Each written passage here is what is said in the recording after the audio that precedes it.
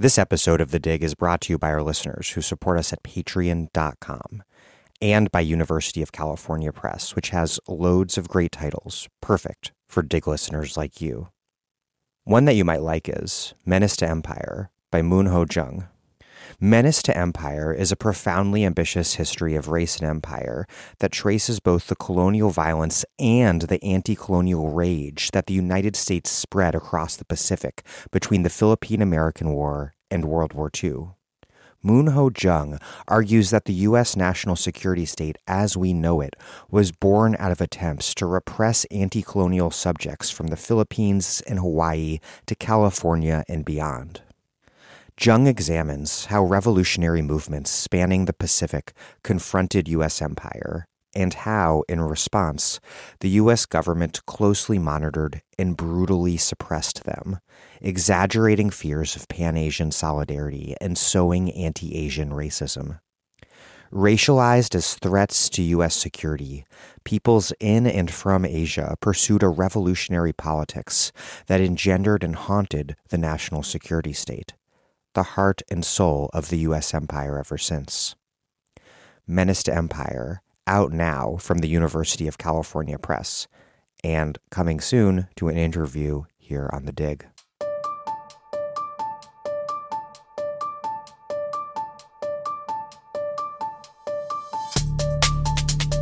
Welcome to The Dig, a podcast from Jacobin Magazine. My name is Daniel Denver, and I'm broadcasting from Providence, Rhode Island. We've come to take the pervasiveness and power of right-wing fanaticism rather for granted these days. And yet, for much of the 20th century, liberalism and Keynesianism were triumphant, and the basic contours of the New Deal order seemed inviolable. On some level, that was true. Unions represented a large share of the American working class, and income inequality was suppressed to historic levels. And it was Richard Nixon, after all, who, just a decade before the Reagan Revolution, created both the Environmental Protection Agency and the Occupational Safety and Health Administration. But as we've discussed in various prior interviews, the New Deal order was never as secure as it seemed, even at its apex. Black people lived under racist despotism in the South and were subject to housing and school segregation and labor market exclusion and marginalization everywhere. Right-wing evangelicals were already mobilizing. The Cold War had organized domestic unity behind an anti-communism that meant suppression of the left and radical unionism at home and bloody imperialism abroad. And, as I discussed today with historian Kim Phillips-Fein, businesses and businessmen were from the very beginning organizing to destroy the New Deal and the power of organized labor, and to spread the gospel of the free market and neoliberalism in their place. We are discussing Kim's incredible 2009 book, Invisible Hands, The Making of the Conservative Movement from the New Deal to Reagan. Before we get started, you likely want to know more about Russia's full-scale invasion of Ukraine right now.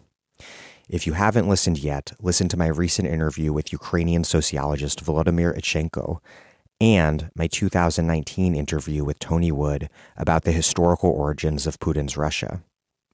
I will link to both in the show notes and express my solidarity to the Ukrainian people and to the Russian anti-war movement. If you appreciate what we do here at The Dig, please make a modest monthly contribution at patreon.com/thedig. That's how we make it happen and why we don't have to use paywalls to raise money. What's more, a contribution of any size at all, even $1 a month, gets you our weekly email newsletter. If you contribute $10 or more, we will send you a book or books in the mail, or a Dig tote bag or coffee mug. If you depend on this podcast for ruthless criticism and analysis of everything everywhere, please hit pause right now and take a quick moment to support us. That's patreon.com/thedig. Okay, here's Kim Phillips-Fein, a professor at the Gallatin School of Individualized Study and the History Department of the College of Arts and Sciences at New York University. She's the author of Fear City, New York's Fiscal Crisis and the Rise of Austerity Politics, and Invisible Hands, The Making of the Conservative Movement from the New Deal to Reagan.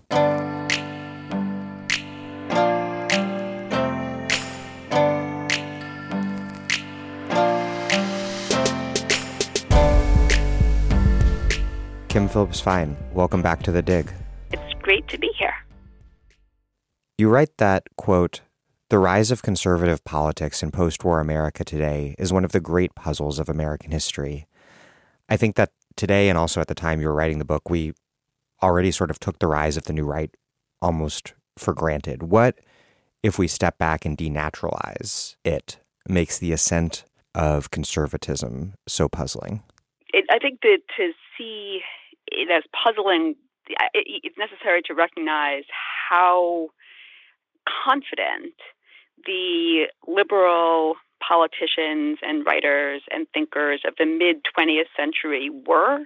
Laissez-faire, free market approach to economics and political life had been discredited by the experience of the Great Depression and the rise of fascism and Nazism in Europe. And there was a widespread sense in the late 1940s, the 1950s, and for the early 1960s, that anybody who would think of dismantling key elements of the welfare state was really out of touch and was kind of a throwback, a reactionary, somebody who didn't understand how the world worked any longer. And I think the strength and confidence of the liberal order at that point is, it's part of why there's what happened to it? Where did it go? How did we get to a point where the common wisdom seemed to have moved so far away from what it was then? And I think it's not just a comment. I think that we're thinking about a time when labor unions represented about a third at the peak of the American workforce, when there were a set of assumptions about the expansion of the government. And I think, I guess, one of the aspects of this is that part of the reason it's a mystery, or seemed like a mystery to a generation of historians, is really that it also, that confidence and that hubris wasn't only something that the figures of the mid-20th century shared. It was also a perspective that a lot of historians and scholars shared. And so the sense of triumphalism was also present in the way that historians wrote and thought and talked about the period. So in certain ways, it was, in the reality of mid-century society, it was never as complete as people either claimed it was at the time or to some extent thought it was afterward. You write, quote, "Historians and social critics often explain the successes of conservative politics by pointing to the backlash against victories of the social movements of the 1960s. But if one looks beneath the surface of the post-war years, it is clear that the liberal consensus on matters of political economy was never absolute. Even at its zenith, liberalism was far less secure than it appeared."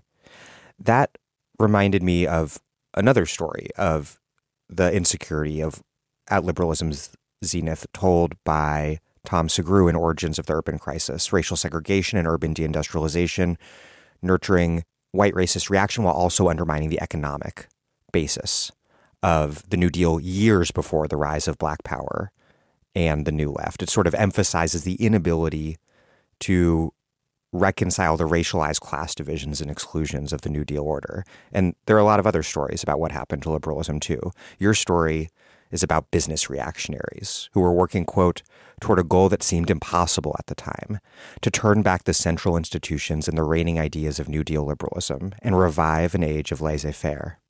How does this business story fit into other sorts of histories we know that emphasize real estate, deindustrialization, desegregation, and urban working class and suburban middle class white reaction? Where do capitalists as a class for themselves fit in?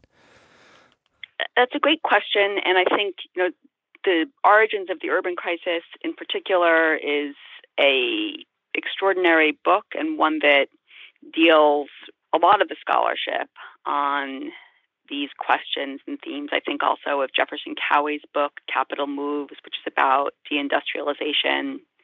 there's a tremendous amount of amazing historical writing about this period and dealing with a lot of these questions.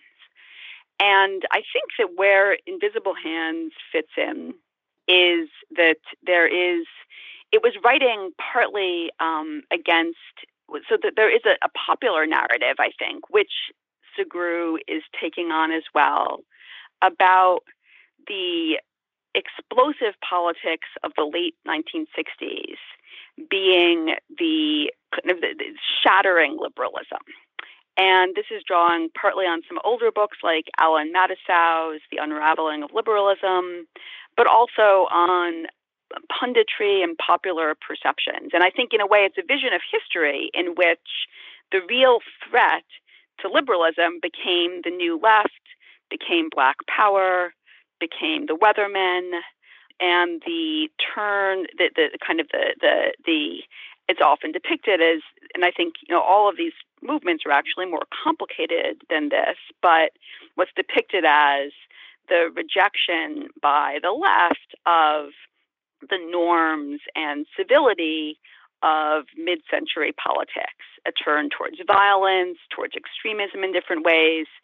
I think that feminism and gay rights are also kind of wrapped up in this, and a sense that this extreme politics produced and is responsible for a backlash.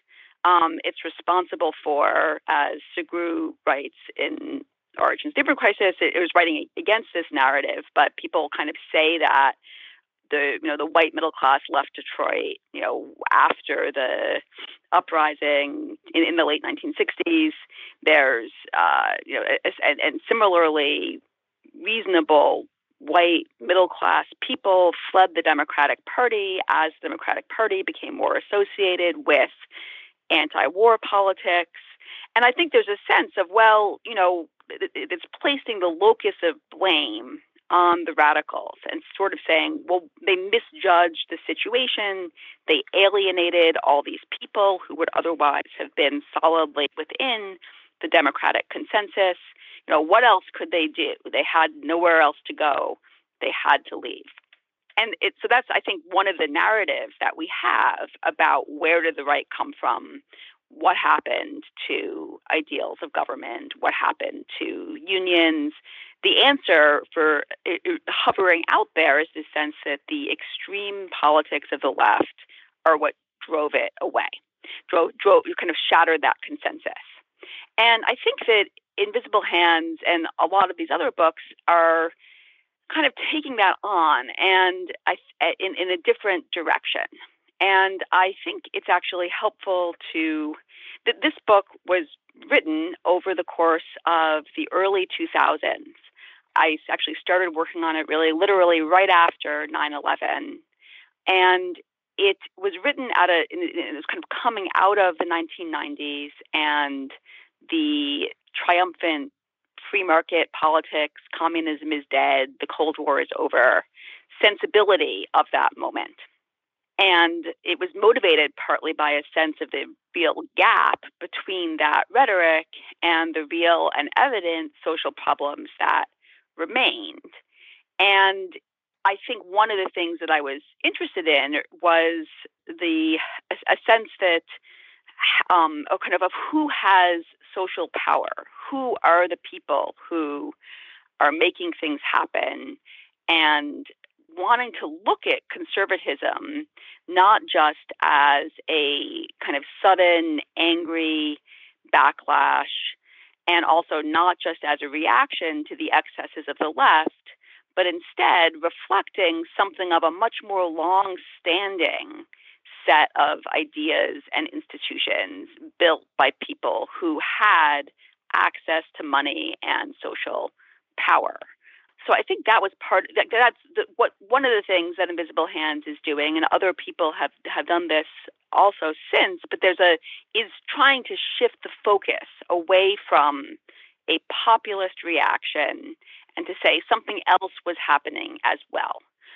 There is also this elite resistance to things that people thought were widely accepted, but actually were never fully accepted by business people and who had been mobilizing against them well before the cataclysms and crises of the late 60s. Who amid the Great Depression and the early years of the New Deal were the business reactionaries? Because you write, quote, "The most far-sighted and liberal of the business leaders, particularly those in consumer-oriented industries such as electronics and garments, supported the Keynesian New Deal programs that they thought would raise the wages of workers and hence create more disposable income, stimulating mass consumption.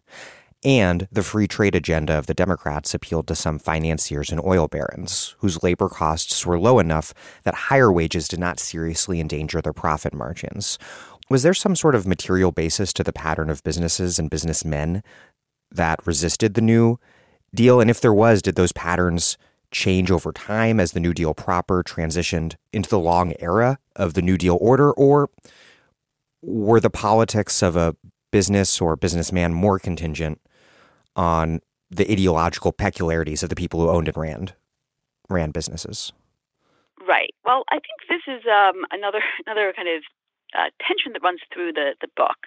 So there's some historians and political scientists like Thomas Ferguson who have written in a lot of depth about the material divisions in the capitalist class and how they play out politically. And Ferguson has argued that much of the resistance to the New Deal during the 30s really came, and then actually subsequently as well, but especially in the 30s, came from, as one might kind of expect, companies that had high labor costs and relatively low capital investments. So textile companies were at the forefront, he would say, of resisting the New Deal. Whereas oil companies, which have very large capital costs and lower labor costs, were more able to accept and work with what, it didn't matter as much to them whether or not their workers were unionized. It didn't have as direct or immediate an impact on their profit margins. My methodology in Invisible Hands was rather different because what I was doing was I wasn't kind of taking a full survey of where campaign contributions were going, or there was something more, I was approaching it more through looking at the organizations and institutions and seeing who was active in them and looking at the papers of people who kind of politically active business people. So I actually find, I think, a lot more contingency and a lot less immediate material calculation than other people who have approached this topic. And so during the New Deal itself, a lot of the people who were most intensely active in, for example, the American Liberty League, which was one of the business groups that formed to challenge Roosevelt and the New Deal, were the DuPont family. And the DuPonts, they are there's a lot of elements to their wealth, but they don't exactly break down. They have a lot of capital investments and also labor costs. And similarly, General Motors and people from General Motors are quite involved. There's obviously intense resistance to unionization from the Ford auto company. The steel companies are very resistant to unionization and become active in some of the anti-New Deal politics. I think as you go into the post-war years, you do see a lot of the leaders of this movement are small to mid-sized manufacturing companies, privately owned businesses that have an industrial base and employ in the hundreds, but not the tens of thousands of people. So kind of mid-sized companies play a very important role in conservative politics after World War II.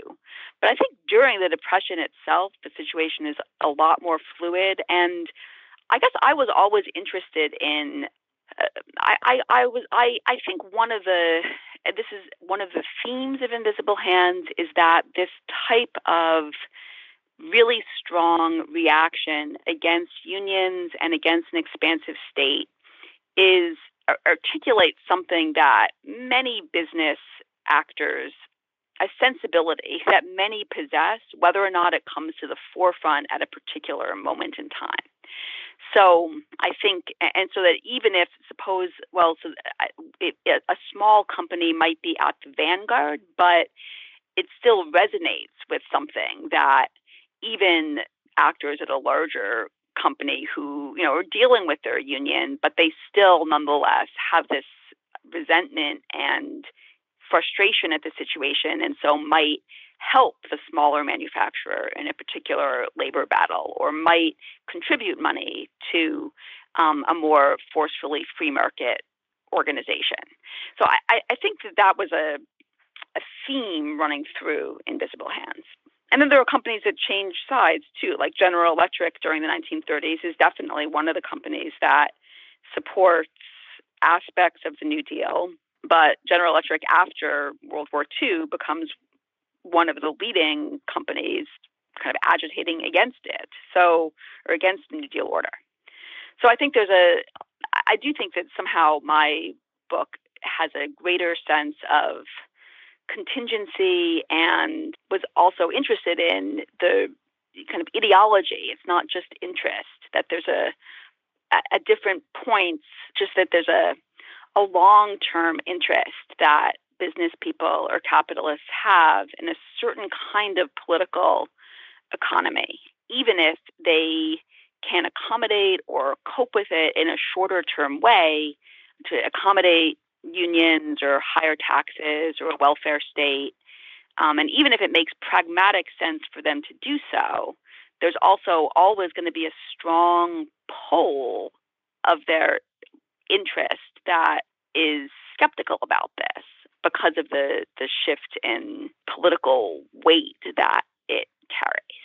Yeah, the DuPonts are a great example of the contingency at play, because there was so much about that family that depended on their ideological peculiarities, and that can't be neatly explained by simplistic material determinism. You write, quote, "The goods that rolled out of the DuPont factories were the emblems of modernity, and they also made a huge amount of money from the U.S. government thanks to making weapons for World Wars I and II. And the family lived in this kind of aristocratic, hyper-opulent style, and also, quote, practiced benevolent paternalism in the workplace." And as you write, as you mentioned, they were vociferous early opponents of the New Deal, and they gathered fellow businessmen together to create what they described as a, quote, property holders association. Yet, revealingly, as you mentioned, they decided to call it the American Liberty League, a defender of the general American interest in liberty, rather than the interests of capitalists in particular. But at the time, they couldn't escape their association with a ruling class that, during the Great Depression, was in severe disrepute. What did the American Liberty League endeavor to do, and why did it fail so miserably? Well, the Liberty League is trying to a couple of different things that it tries to do. So it's just trying to gather. And I think it also, what you say about the disrepute of business at this moment is important to harken back to, because I think part of another argument in Invisible Hands is that the Great Depression became a legitimation crisis, as people would sometimes describe the 1970s later. That the prestige of business during the 1920s, well, if you go back to the 20s and the end of World War I, there is, kind of prior to World War I in the United States, it's a very vibrant and contentious radical scene.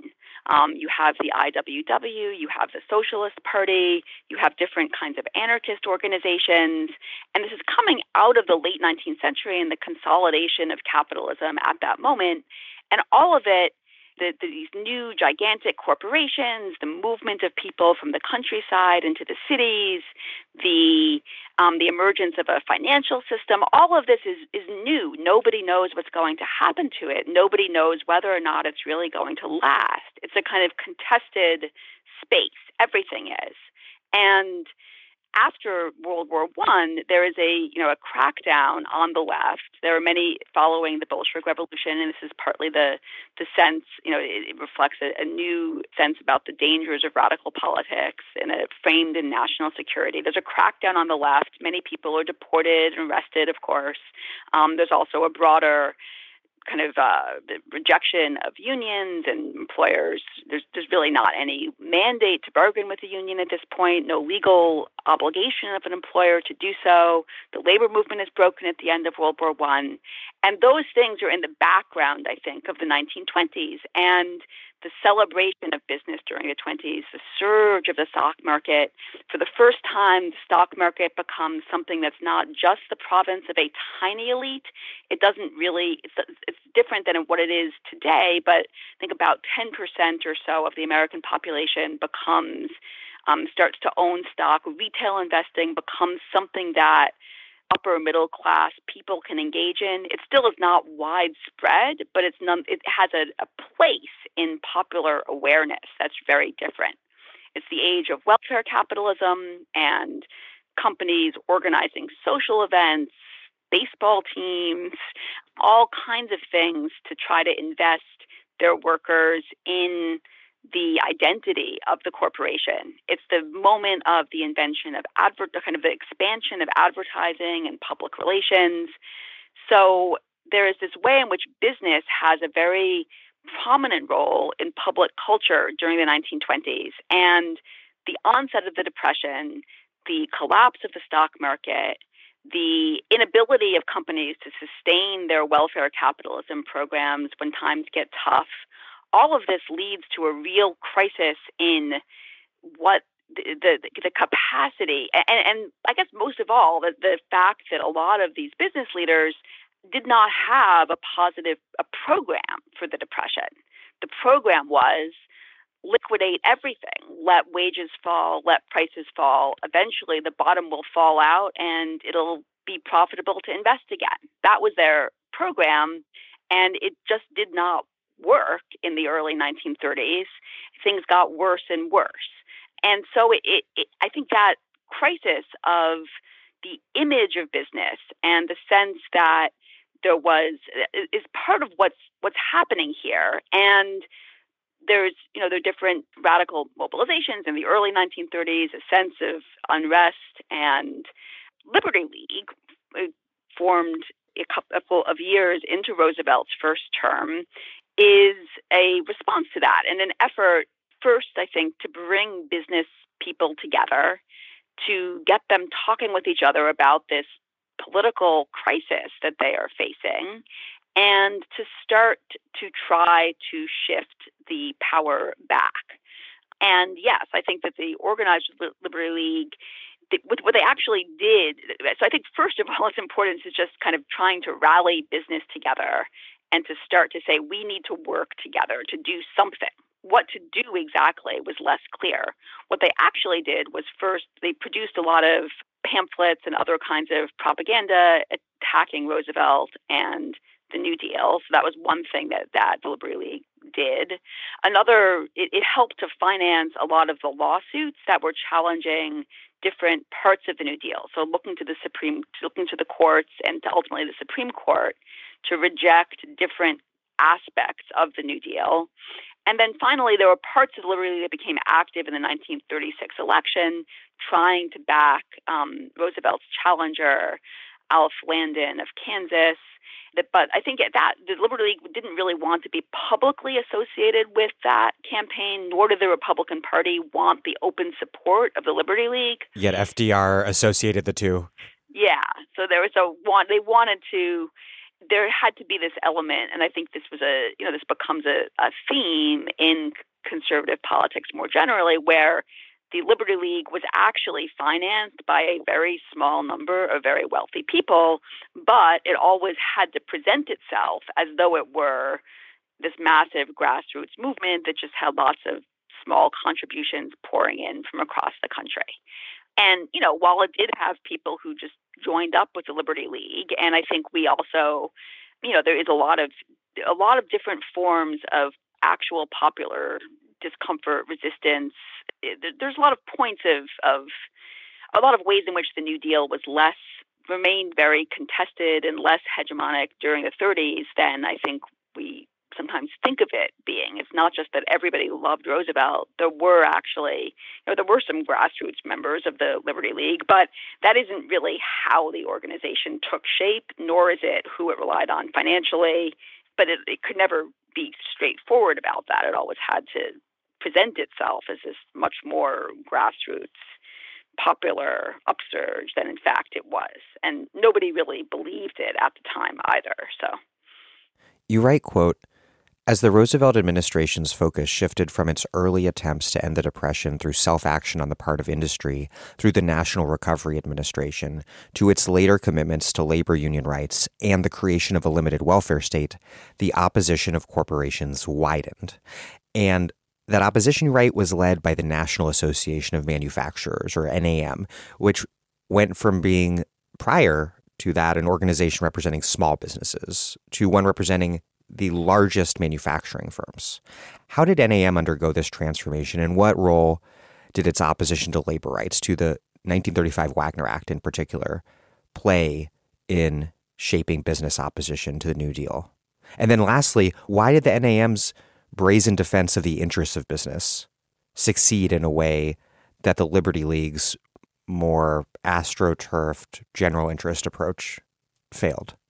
Right. Well, I think the National Association of Manufacturers made some real efforts to revamp itself during the 30s, and the larger business people who became involved in it were looking for, again, I think they're eager to find an organization that will represent them and speak for them at a time when their prestige and power is really under attack.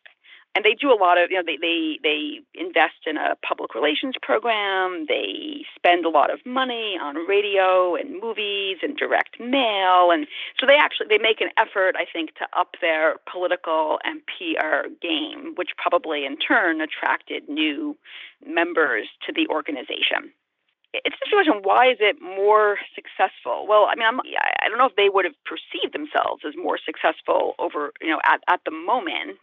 The National Association of Manufacturers, I think at one point in the early post-war years, there was a political science article that described the support of NAM as the kiss of death for any legislation. So I think it was viewed, again, as, I think the popular perception of NAM was, that it was a narrow interest group speaking for the wealthy, and that made its support kind of a mixed bag for politicians who wanted to present themselves as representing the people in one way or another. But it was maybe it was less easy to mock them than the Liberty League during the 30s. And then I think, the NAM also does shift its agenda somewhat as the 30s go on, because, what you refer to, the shift in the New Deal itself, without getting too deep into the details of it all, there is this shift from the early 30s to the later 30s in the kinds of legislation that Roosevelt and the Congress were putting forward. With some of the laws from the early 1930s, some of the early things like the National Recovery Administration, which is really involves basically lifting antitrust laws in the hopes that businesses in particular industries would work together to set wages and prices and prevent the disastrous spiral of wage cutting that had prevailed previously. So this really doesn't work, and it's also the Supreme Court throws it out. And the kinds of things that the Roosevelt administration is advancing later in the 30s, like the Wagner Act, Social Security, the Fair Labor Standards Act, which creates a national minimum wage, these are in some ways more kind of classically, more class-based legislation in a way, or they involve a vision of ending the Depression by boosting the incomes and purchasing power of working class people. And I think Roosevelt is always interested in, always wants to save capitalism. Roosevelt is not, despite the presentation of the Liberty League and NAM, is not a socialist by any stretch of the imagination, but it's a vision of ending the Depression and stabilizing capitalism by shifting economic power to wage earners. So it does actually, as the 30s go on, there's less, Roosevelt's support in the South starts to weaken. Some of these laws meet with more resistance, especially from Southern Democrats, partly because they fear that at some point it might challenge the low wage and segregated labor force of the region and the South's ability to maintain that. It also, Roosevelt's efforts around the Supreme Court and the court reorganization bill has a kind of stimulates conservative reaction. And in the later 30s, and the Democrats lose seats in 1938, which is the first time that has happened over the New Deal period. So I think NAM is kind of in that constellation, and as it seeks to, it kind of shifts from outright opposition to labor to the Mohawk Valley formula, which is one of the early strike-breaking formulas that's really dependent not on physical force as much as on an elaborate public relations campaign to woo workers back to their jobs in the context of a strike. You write, quote, "The politics of World War II transformed the attitude in the business community towards Keynesian economics and New Deal liberalism by giving business a chance to lead the nation once again. But at the same time, that capitalist optimism was also the product of major victories scored against labor, most notably the 1947 passage of Taft-Hartley over President Truman's veto. Where did the business reaction against labor, particularly after World War II, fit into the broader post-war rightward shift in American politics with all these other forces at play, forces like you just mentioned, like the white supremacist conservative Southern Democrats who wielded such enormous power in Congress?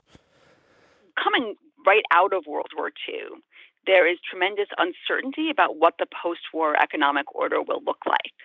We sometimes forget that the extent of federal intervention in the economy during the war, and the federal government not only had built and was operating a lot of its, it was actually operating a lot of factories directly. It also was intervening in, there were these tripartite entities that were setting wages and prices with labor representatives and corporate representatives and government representatives. And so corporations actually really didn't have as much control over their internal affairs. There was also companies that had been very recalcitrant about recognizing and bargaining with unions were essentially compelled to do so during the war. And I think there were many questions during the war.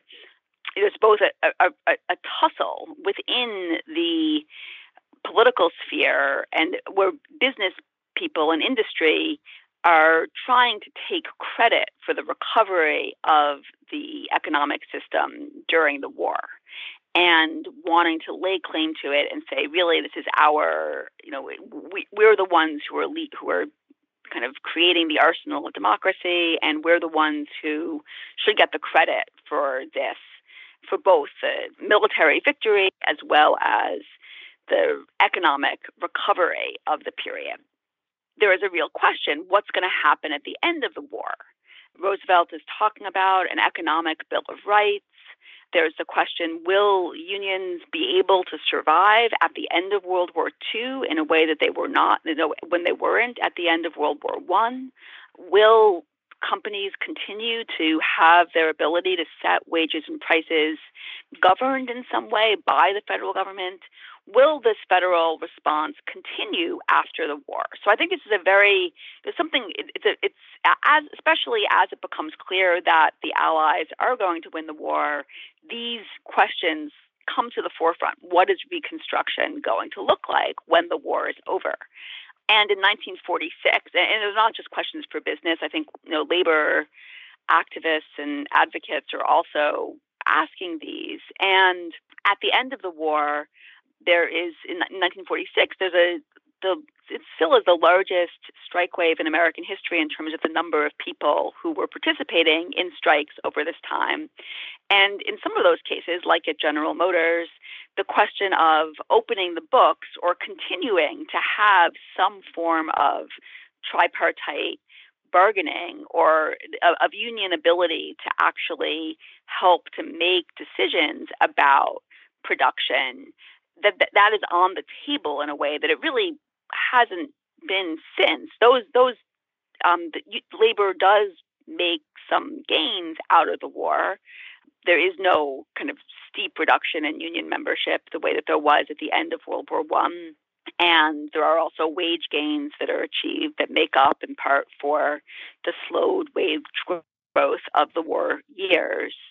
But on these kind of larger questions about political economy, those are turned back. And then similarly, in the South, the CIO is very aware that the real base of union strength is in manufacturing industries in the North and Midwest and also the West Coast, and that the South remains much less unionized than the rest of the country. And there's an effort, Operation Dixie, to organize in the South. This also is really largely not successful. So I think those are the backdrop for the passage of the Taft-Hartley Act. And yes, which is a significant political defeat for unions and for labor and liberalism at the end of the war and marks the beginning of the post-war years.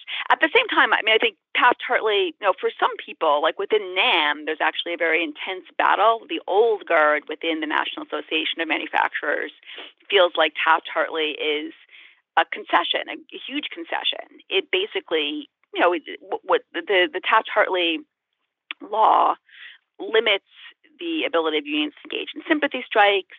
It makes union shop contracts illegal. So it says that states can pass laws which prevent union membership from being a condition of employment, those quote-unquote right-to-work laws.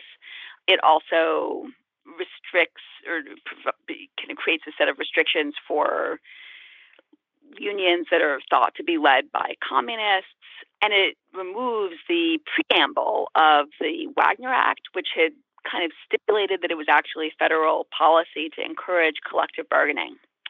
So the Wagner Act limits the rights of labor, but it also, in other ways, enshrines the basic principle of union elections, the National Labor Relations Board, the kind of protections that you have if you're trying to organize a union. So a lot of the old guard in NAM did not like this and wanted the organization to be much more forcefully opposed to it.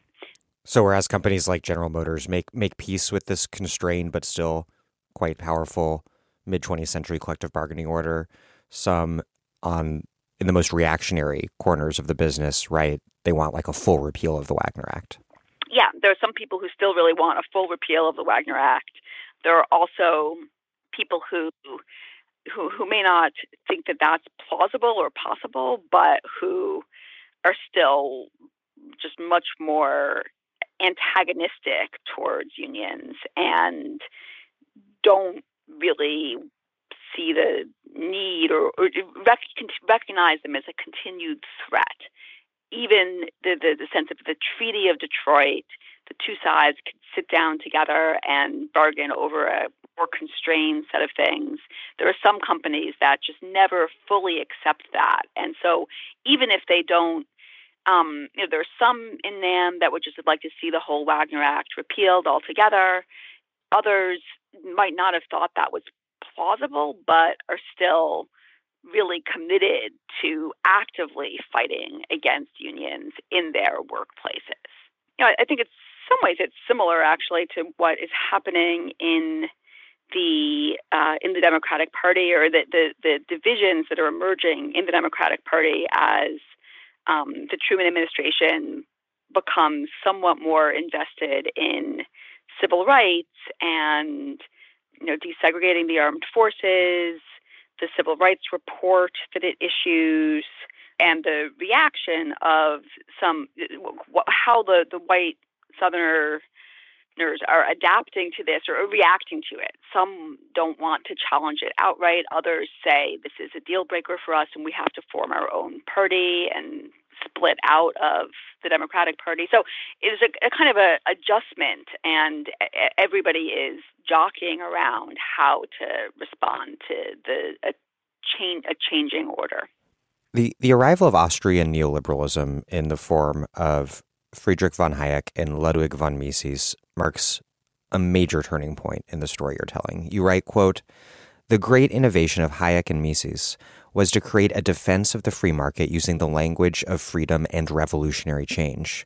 Mises wrote this conservative leader that's important in your book, Leonard Read, in 1942, quote, "The arena in which the fate of the West will be decided is neither the conference rooms of the diplomats, nor the offices of the bureaucrats, nor the Capitol in Washington, nor the election campaigns. The only thing which really matters is the outcome of the intellectual combat between the supporters of socialism and those of capitalism." How did the ideas of Austrian neoliberal economics first circulate amongst the American business class and take hold the way they did? And how did this conception of political change take shape, that above all else, what mattered was the battle for ideas? Right. So one thing that I think that this sense of strategy that you highlight is quite important, and it partly is the result of, I think it suggests just how much in retreat this group of people thought they were, that the business opponents of the New Deal were aware or had the sense that they had really been beaten. And, that whatever, even the changes of the war, even Taft-Hartley, it all is adjusting to a profoundly changed terrain. Things are not going back to how they were in the 1920s. And what can they do? They don't have a political base to work from. They represent a small number of people, and they're very aware of how small that is. And so from a position of weakness, what they say is we need to start to organize to change ideas. And we need to develop a new intellectual framework. And I think that the theory of history is maybe not fully fleshed out, but out of doing that, eventually, somehow, the ideas will catch on and will be able to rise once again. So there's this sense of hunkering down and regrouping. And I think one thing that was interesting to me in working on the book was just the self-consciousness that these business activists had about that as a strategy and a way of achieving political change. That's really how they conceptualize it. And it's not, I think, I was kind of working on this material in the early 2000s during the first term of George W. Bush and coming out of the 1990s, or this moment of the left being in retreat. There was something, you recognized it. It was like, these are, I know these people. I know this approach. I know we're coming at it from very different perspectives, and our actual substantive ideas are pretty much diametrically opposed. But still, I understand how you're going about this and what you're thinking about it. And so I think that was all, I remember that sensation in the archives of reading this material. I think it was also interesting because these are not, these business activists, they're not intellectuals themselves, or they're not academics, they're not scholars, they're not writers even, for the most part, although some of them start to write. And some of them have very strong opinions, like Hayek is too soft. We need more Mises. Right. Yes. So there was a sense of, kind of which sort of these very subtle, these differences that might seem quite subtle to us were very important to them.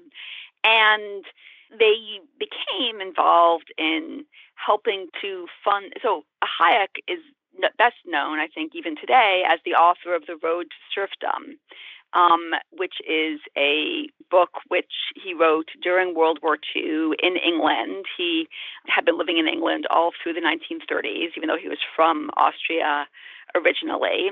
And he wrote this critique of socialism, which is likening socialism to fascism and Nazism, and saying that, all the efforts, well-meaning people who are centralizing state power and doing things that they think are in the common interest are actually, by doing that, setting up the groundwork for totalitarianism.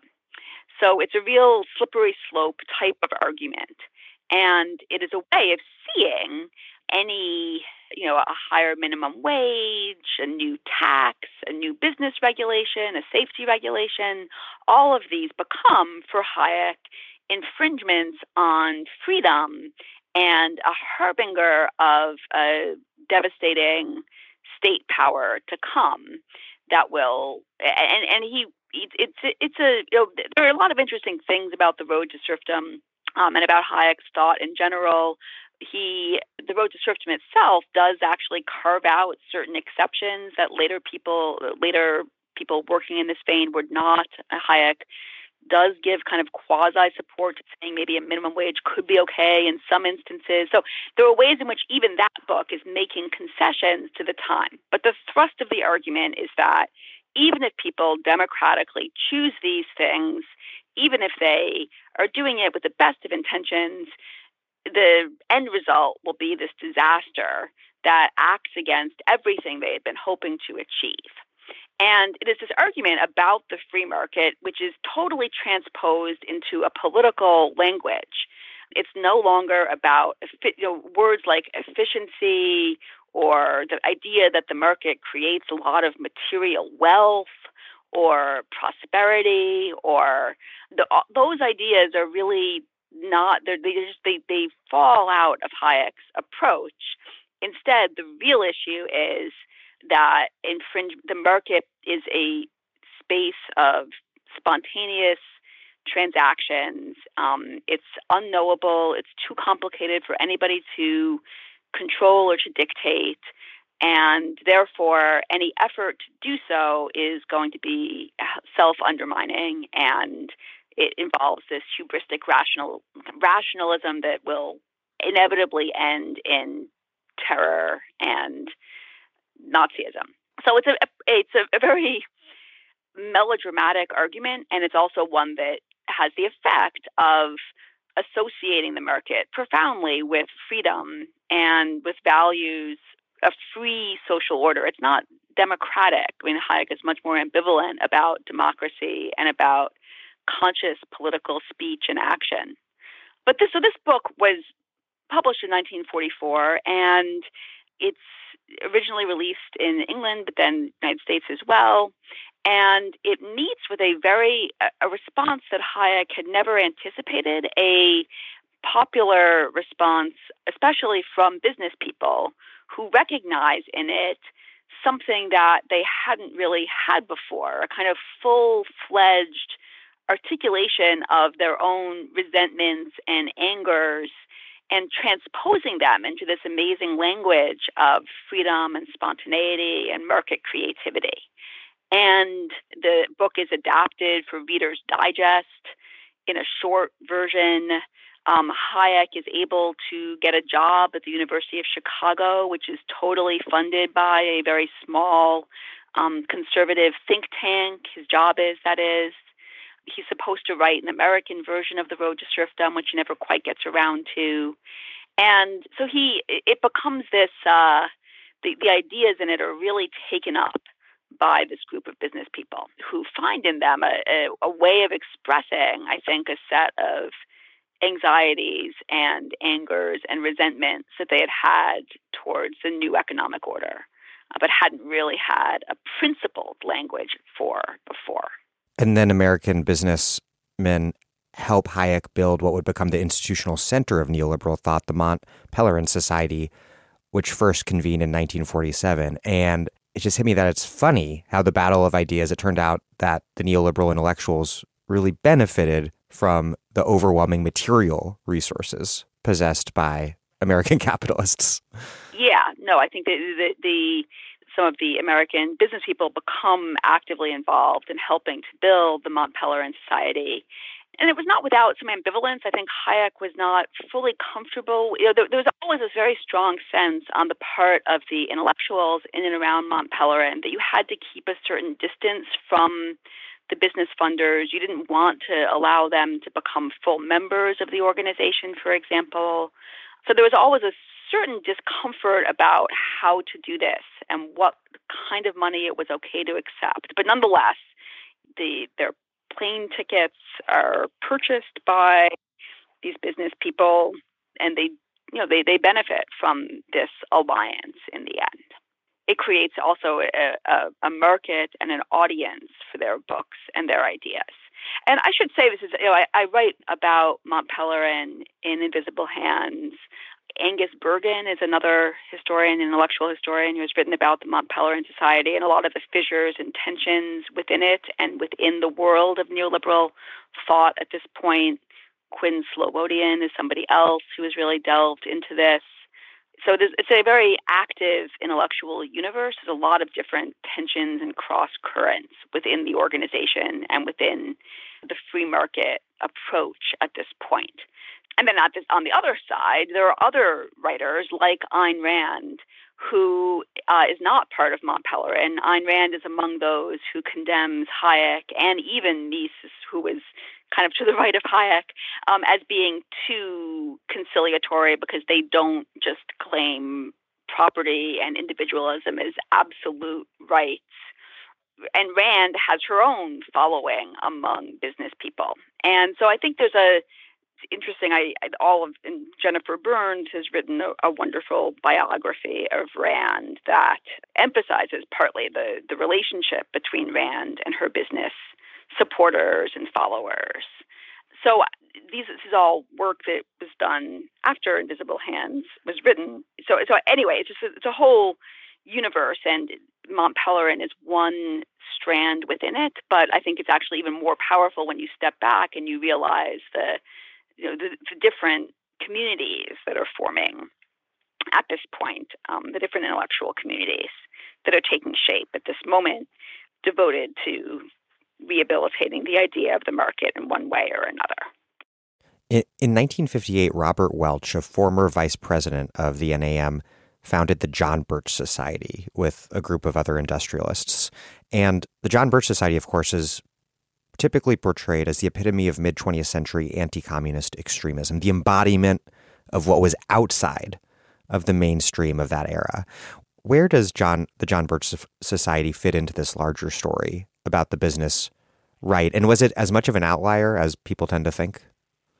Well, I think so. The John Birch Society is founded by this group of kind of the small to mid-sized manufacturers I was talking about before, and it had a very strong conspiracist element to it.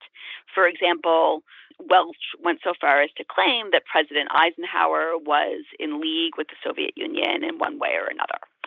Now, this was a position that was certainly, I think it's picking up partly on McCarthyism and the literal Senator Joseph McCarthy's claims of having these lists of communists in the State Department or in White House offices or in the Army. And it's kind of picking up on that aspect of, McCarthy is discredited, but the sense that there is this network of Soviet spies in the country, doesn't dissipate. And I think it's actually at least the John Birch Society is picking up on that theme, that there are actually Communist Party activists and spies in high and prominent places in the American government.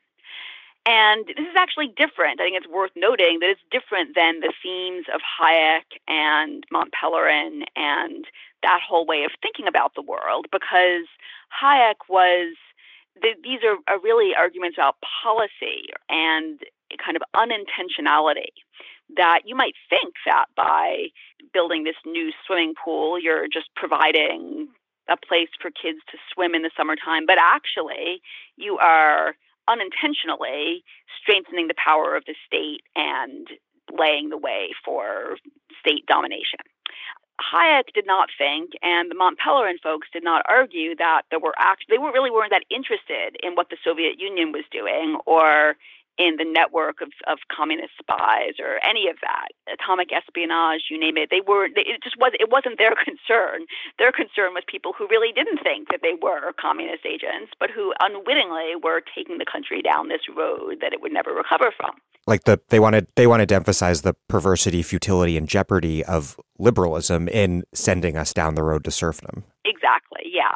A.O. Hirschman claims about the way that by trying to make things better, you would only be making them terribly, terribly worse, or you would be undercutting other aims that are even more important than the ones that you're attempting to accomplish. So they didn't think there was like a network of agents for a foreign government it just wasn't there. That wasn't what they were concerned about. So the John Birch Society folks are picking up more on McCarthyism and also on a kind of very literal set of fears, or it's taking what might be a more amorphous sense that things are shifting in ways that are not, you can't control, and actually saying, well, the reason they're doing that is because there's actually this network of people who are secretly running the show. Were they? I think it's actually not the year in 1958 or in the late 1950s. There is actually a recession that grips the country, and in some ways the first real recession since the post-war moment. And there's also a wave of organizing, an interesting kind of uptick in business organizing and politics more generally. There's a wave of articles about business in politics. There's a series of right-to-work campaigns or trying to pass these laws, state right-to-work laws, which make union shop contracts illegal. And these are laws in California and Kansas, so outside of the South, which had kind of been the first place that a lot of the right-to-work laws passed in states where there's more union presence. And John Birch Society forms kind of at this moment. And so I think it's on a continuum of business activism that is moving around and gaining more power at this time. It also is building off of not just McCarthyism, but a lot of grassroots anti-communist activism and organizing that is supported by people in the business world. So rather than seeing John Huntington, who is a historian who has just written a quite interesting book, Far Right Vanguard, which is about the world of the far right in the 40s and 50s and 60s, but he kind of presents things. It suggests that instead of seeing there being a hard and fast line between the kind of more responsible, serious intellectual conservatives and the people who are really out there, like the John Birch Society, instead you should see it as sort of a continuum and recognize the way that John Birch Society members were probably also reading the materials of Hayek, and there's an interchange back and forth. A lot of the money for these organizations, including National Review, the magazine founded by William F. Buckley, the money raised for these is coming from the same pool of people. The people who are reading them are kind of the same broad, amorphous group of people. It's not that they're all exactly the same. There are these differences, but nonetheless, the kind of high investment that conservatives like Buckley have in saying we are the responsible ones, they are the outliers, that's not the reality of the situation. It's a much larger group of, there's much more overlap, continuity, and, I think with the John Birch Society, it's a lot of the rhetoric is in some ways similar to people in the Mont Pelerin and Hayek circles, or the highly charged emotional sense of the world divided between those who want freedom and those who want slavery, and that the market and the government are the main actors here. I mean, I think the John Birch Society ups it another level by imputing the power to a network of Soviet agents, but there's something about the framework which would be recognizable, I think. So you write, quote, historians have argued that in the early years of the conservative movement, there were deep tensions between true believers in the free market and intellectuals who saw the decline of religious tradition as key to the fall of the Western world. National Review is rightly known for pioneering what the historian George Nash has described as the fusion of conservative ideas, joining Hayekian faith in the market and critique of the New Deal to the larger moral and political concerns of traditionalists. What do we learn about this really important story of fusionism when we understand the role played by reactionary businessmen in making it a reality? In some ways, I think and maybe a lot of Invisible Hands is kind of doing this, is shifting the attention away from, the lively intellectual debates and the different worldviews and all of the real and important distinctions between, Hayek and Russell Kirk and James Burnham and all of these different, and Rand, who is obviously not in the National Review circle explicitly, and all of the important differences between them. And one of the things that Invisible Hands is doing is saying those differences are real, but they were less interesting to some of the people whose money and resources pushed this all forward than what they shared, which was a common interest in a sense of the dangers of the welfare state, of labor, and of any shift towards social concerns being kind of embedded in economic life. And that whatever all the subtle, interesting differences that were so engaging to people at the time and that historians have worked on since, they from another perspective, what mattered more was how these ideas could be used to blunt any shift at all towards a more egalitarian politics and economy. You write about J. Howard Pugh, the former president of Sun Oil, which was a company founded by his father. He took on the challenge of mobilizing Christians behind the free market and sent ministers copies of The Road to Serfdom and founded an organization called Spiritual Mobilization, quote, which took as its mission the invention of a theological justification for capitalism. It's a sort of politics that's extremely normal today, but you write that spiritual mobilization never really had any success in impacting American Christianity on any sort of institutional level. It could not find an organic basis in actual church communities for Pugh's crusade. And Pugh wasn't even really much of like a Christian fundamentalist himself. So, but he did respond to a 1955 letter from Billy Graham and donated $150,000 to help him found Christianity Today, which of course turned out to be an important piece of a much more fruitful endeavor. What did Pugh hope to accomplish with spiritual mobilization, and why did it fail? Right. And so I would point people partly who are interested in this to Kevin Kruse's book, In God We Trust, which goes into a lot more depth about a lot of the relationship between conservative Christians in the 1950s and their supporters in the broader conservative political orbit, including some of these business people. But actually, the example, so with spiritual mobilization, and so someone like Pugh is casting around for, you can see them in the 1950s looking around and trying to say, how can we actually attract people to this set of ideas? How can we make people see that conservatism is not just, we will never win if people see it as only the self-interested politics of a narrow business elite. We have to make it clear that it speaks to these broader interests and concerns. And I think religion and Christianity appears to be one very good way to do that, and to claim literally the moral high ground, and to find, there's people are in churches, and so if you could only reach the ministers, you could reach the people. And I think you can see, one thing, actually all of these examples are, in a way, these conservative activists are all doing the same thing. They're trying to think, how can we find a popular base who will listen to and support our ideas? Spiritual mobilization was an interesting example because it was so, there was just nothing really organic about it. It was so obviously an attempt to just take a set of concerns about unions and taxes and graft them onto some weird version of sort of a Christian framework.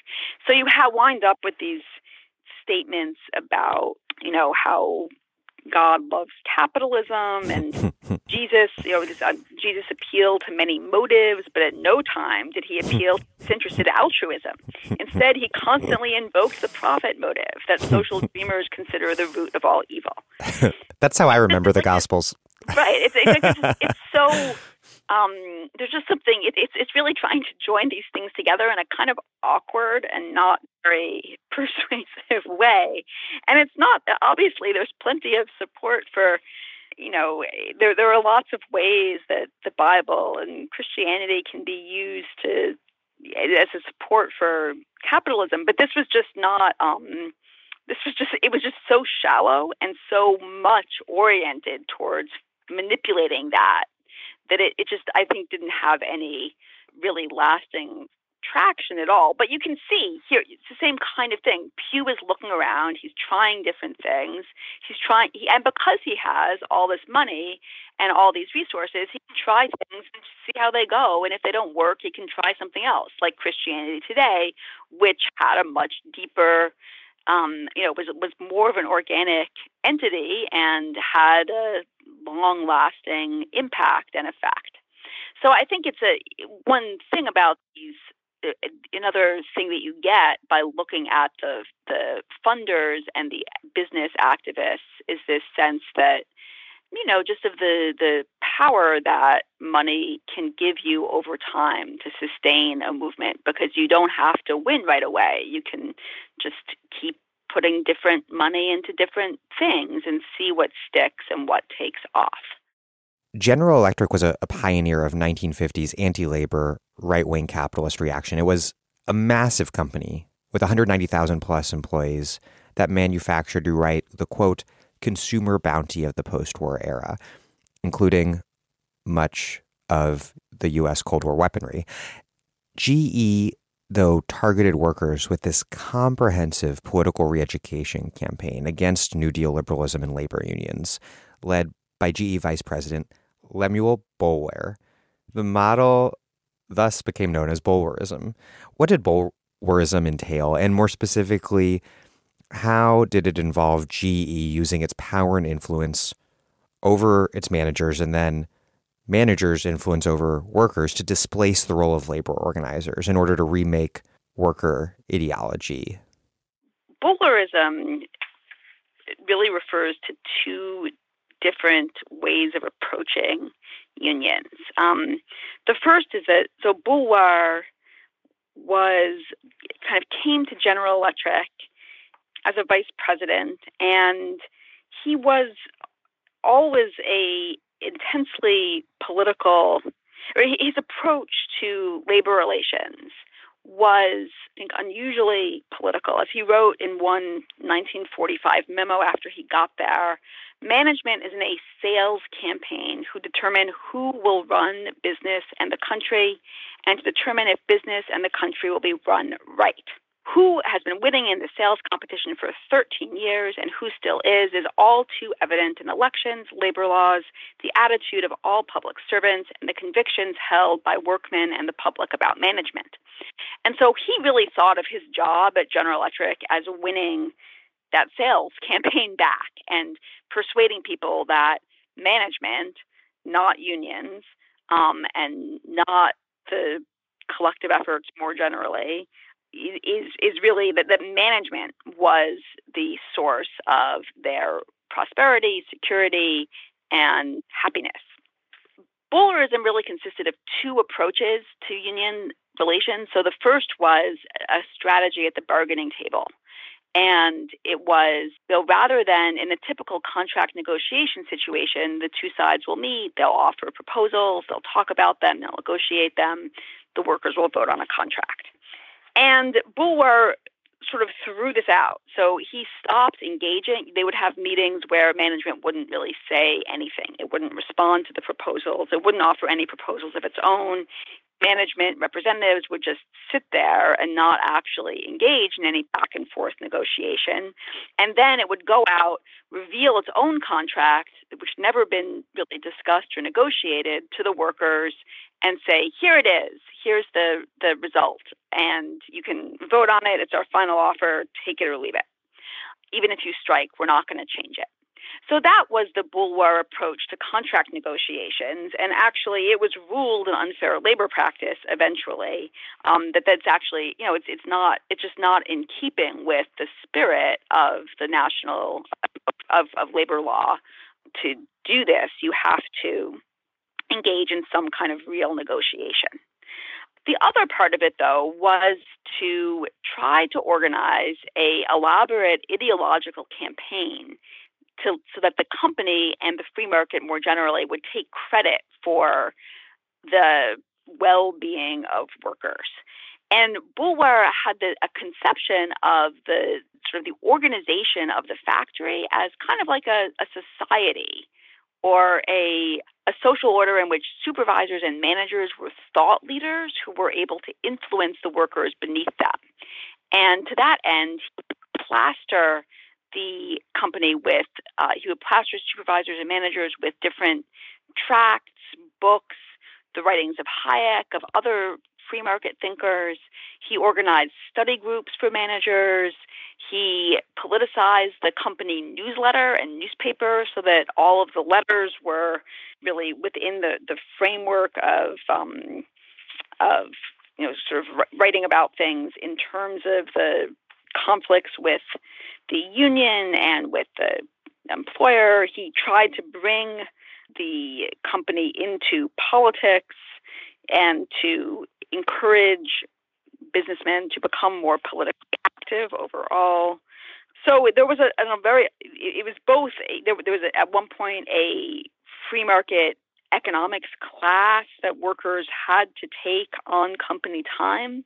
So they actually stopped production to encourage people had to do this during their working hours, to go to this set of classes about the free market.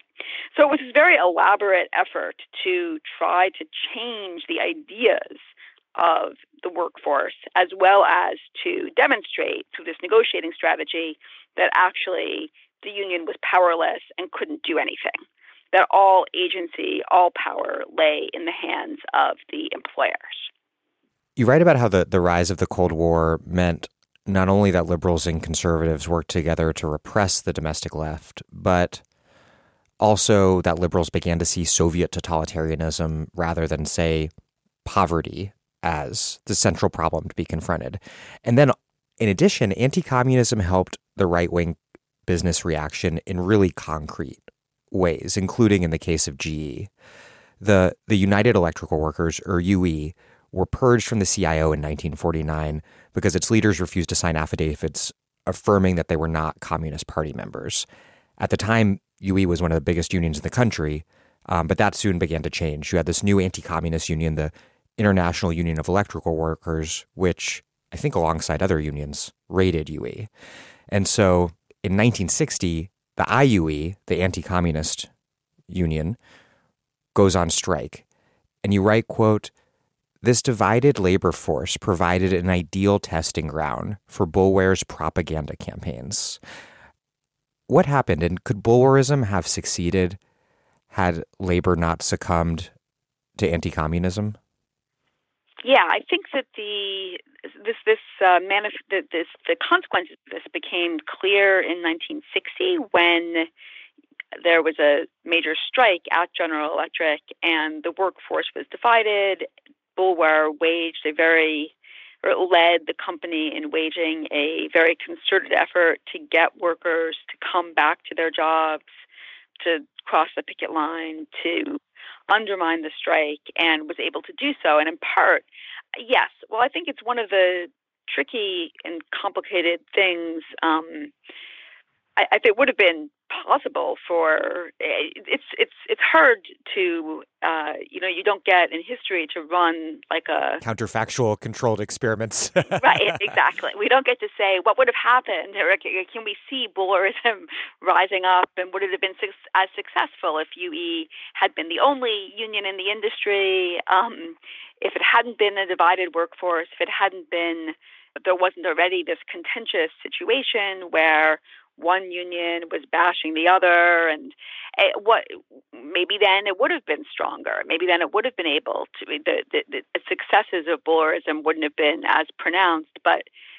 yeah, history doesn't work that way, and so I think in a way you can see both this program of propaganda and manipulation and really effort to use the power that already exists in the company to wield that to political ends.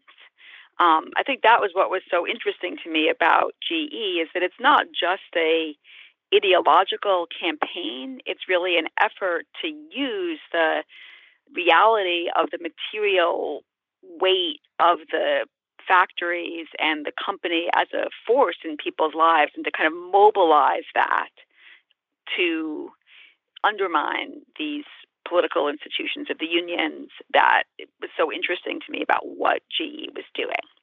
And yes, I think it does seem like that this, in a way, the larger context of the Cold War, its impact on the labor movement, all of that opens up a space where, the basic claim that GE is making, which is that the company is more powerful than any collective representation that the workers could hope to achieve, and that therefore you should ally with it rather than trying to form this union, trying to stay in the union, listening to the union, acting together. In a way, it creates a material situation where that is more true and is therefore also more persuasive. One last point on GE that we should cover. In 1954, the company hired Ronald Reagan, the actor, to host a weekly TV series that was sponsored by the company. Who was Reagan when he started at GE, and who was he by the time that he left? Yes, well, the role of GE for Reagan is really interesting. Reagan was, in the early 50s, kind of coming off of his time in Hollywood. His most successful screen actor days were behind him, and he had, in Hollywood, of course, been the president of the Screen Actors Guild. And in that capacity, he was a real anti-communist liberal. He had cooperated with HUAC and had been, kind of involved in fighting communism in the film industry. So he was very invested in the Cold War and in anti-communist politics in that way. But at the same time, he was a Democrat. He had been a supporter of, or his family had benefited from the WPA and the New Deal during the 30s.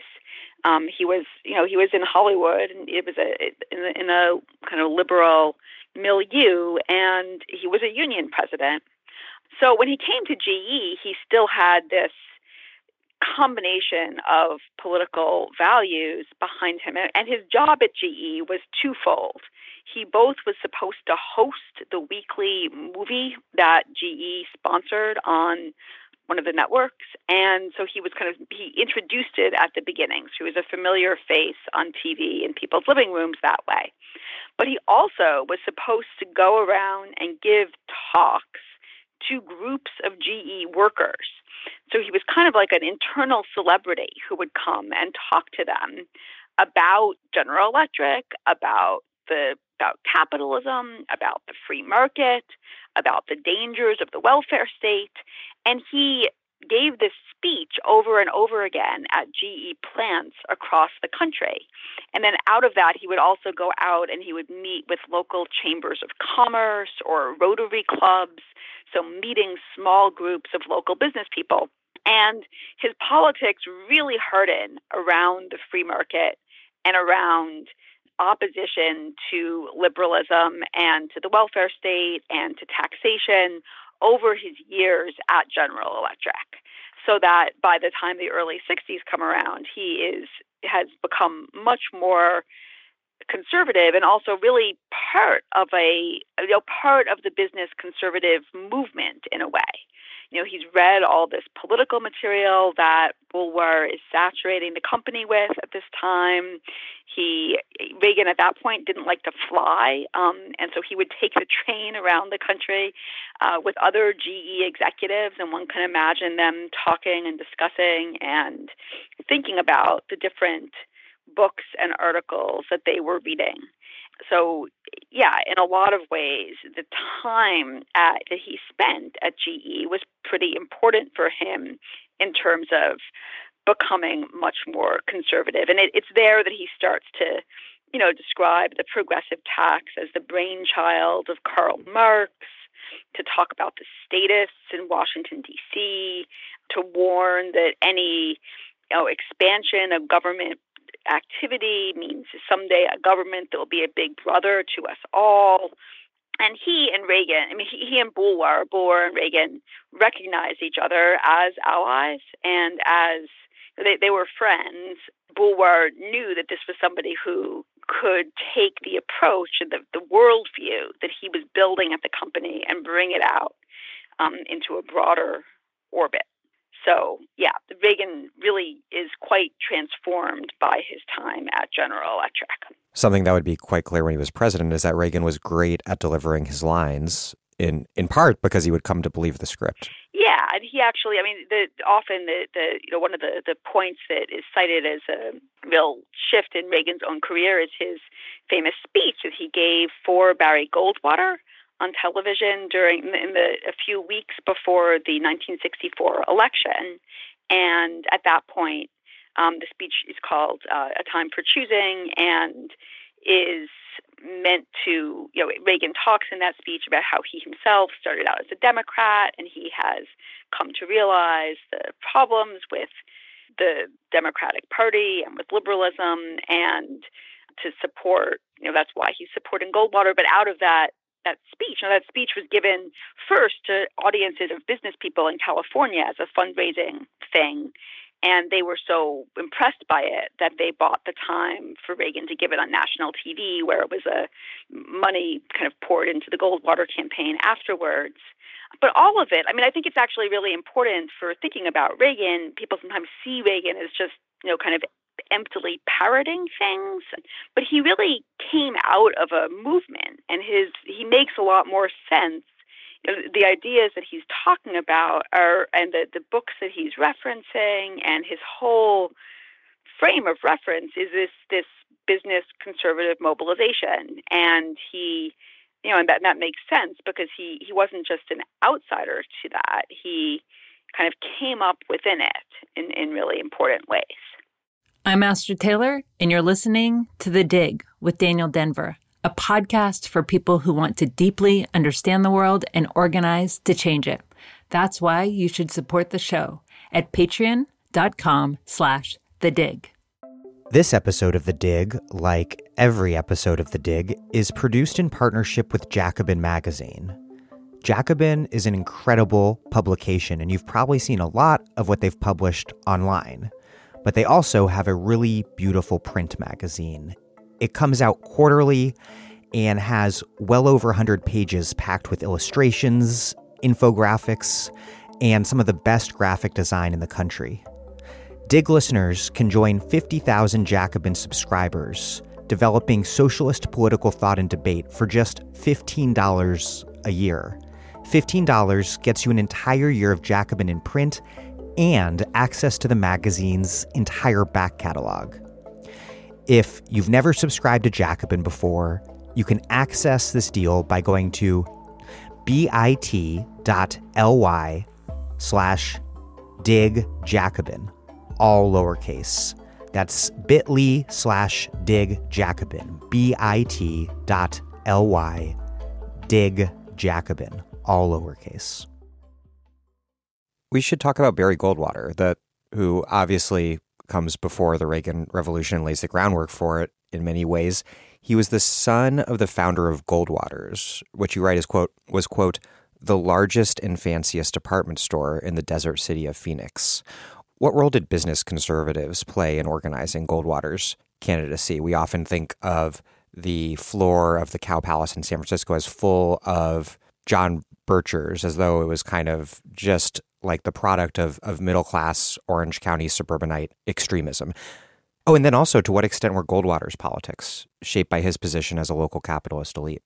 Right. So Goldwater is coming out of a context, and Elizabeth Schirmer has a wonderful book about Phoenix and this distinctive kind of Sunbelt conservatism that it helps to inculcate.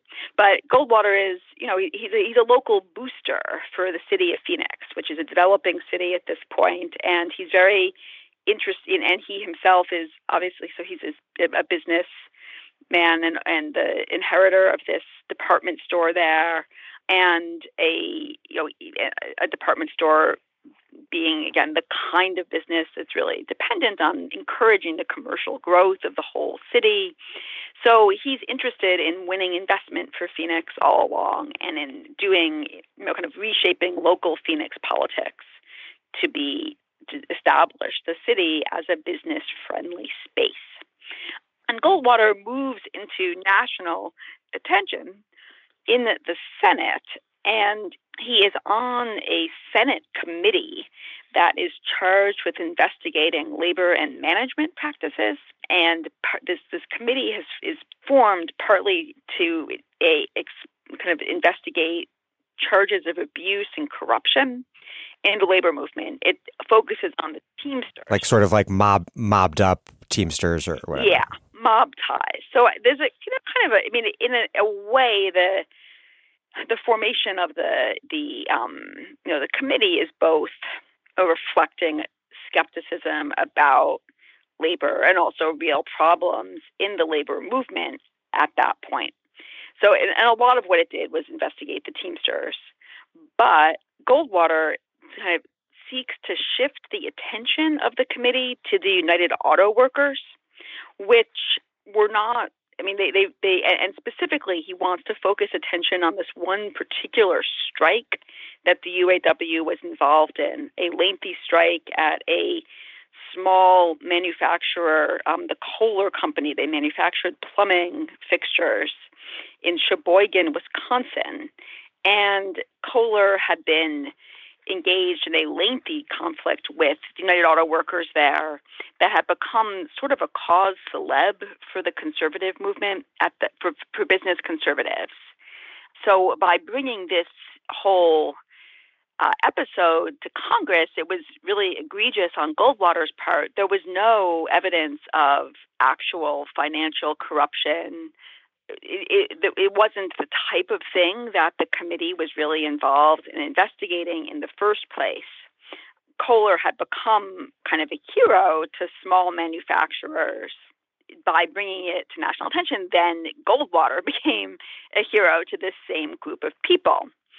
Out of that experience, Goldwater is approached to write a book. Oh, before you move on to that, these hearings provided Goldwater with an opportunity to demonize Walter Reuther in particular. Right. In particular, he takes on Walter Reuther, and again, he's able to bring Reuther to Congress to have to defend himself, and there was some local violence at the Kohler plant, but there really wasn't anything it was not conducted from above by the UAW's national leadership in any way, let alone there was just no evidence of financial malpractice in the case at all. So the hearings were a bit anticlimactic for Kohler and for Goldwater, but they demonstrated they still were able to make Goldwater this hero for people who hated Walter Reuther. And out of this, Goldwater is approached to write a book summing up his beliefs and political ideas. And there's actually Clarence Mannion, who has a early conservative radio program, connects Goldwater with the brother-in-law of William F. Buckley, who basically ghostwrites the book for Goldwater. Brent Bozell. L. Brent Bozell. And the resulting book is Conscience of a Conservative. And the original plan with Conscience of a Conservative was that basically business conservatives would buy it, that it was going to be produced, that companies like General Electric would give advance sales for, like 500 copies or something of the book that then they would give to supervisors and employees. And then the money was going to be used to back a challenge to Richard Nixon who was the vice president at the time. Goldwater would challenge Nixon in the Republican primary of 1960 with the money that was raised this way. So the whole project, again, it's interesting that it was really backed by these resources. The whole idea of it was to have companies buy the book, and then the money could be, that's why the book was able to come into existence in the first place, was that they knew that there were enough companies that would be willing and interested in placing these orders, and then that money was going to be used to help Goldwater into, kind of get a broader hearing still for his views by making a bid for the presidency. The book ultimately becomes much more successful as a popular book than I think its original funders had realized or thought that it might. It actually attracts a mass market, and it has there's much more interest among young people and on college campuses than people thought that it would. And again, it's just thinking back to earlier in our conversation, what is really notable about Conscience of a Conservative, and you can hear it even in the title, is that it's very explicitly meant to be redefining conservatism so that people no longer see it as a project of a small number of wealthy people, but instead something for people with a conscience, with a moral program. And the beginning of the book is even more elaborate about this, saying conservatism doesn't have to do with material things at all, but with the spirit and so on and so forth. But there is obviously an irony that the book is, for all these claims, very much produced within this business mobilization. And that's part of the reason that it comes into existence in the first place. And like you say, it's a much huger hit than its backers had anticipated. On the road, Goldwater is greeted like he's the Beatles or something. Right. He kind of he develops a real popular following out of it. One key thing Goldwater did to appeal to whites in the South was to attack the civil rights movement using, you write, quote, the same language that business conservatives had used to protest the New Deal, portraying themselves as outnumbered, outmanned, but engaged in principled resistance against mob-like mass movements and a tyrannical state. He also tried to recruit working-class white voters more generally, not by trashing unions or Social Security, but rather by warning of a, quote, moral crisis in America today. Did the business right at this time already share a common vocabulary with the socially reactionary right, or did they have to build it? Were they in the process of building it?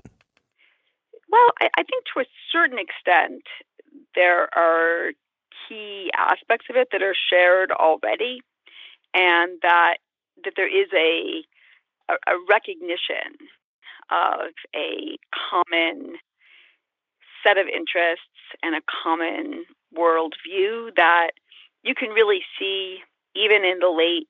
It comes and goes, but you can see it at moments, for example, in the late 1930s.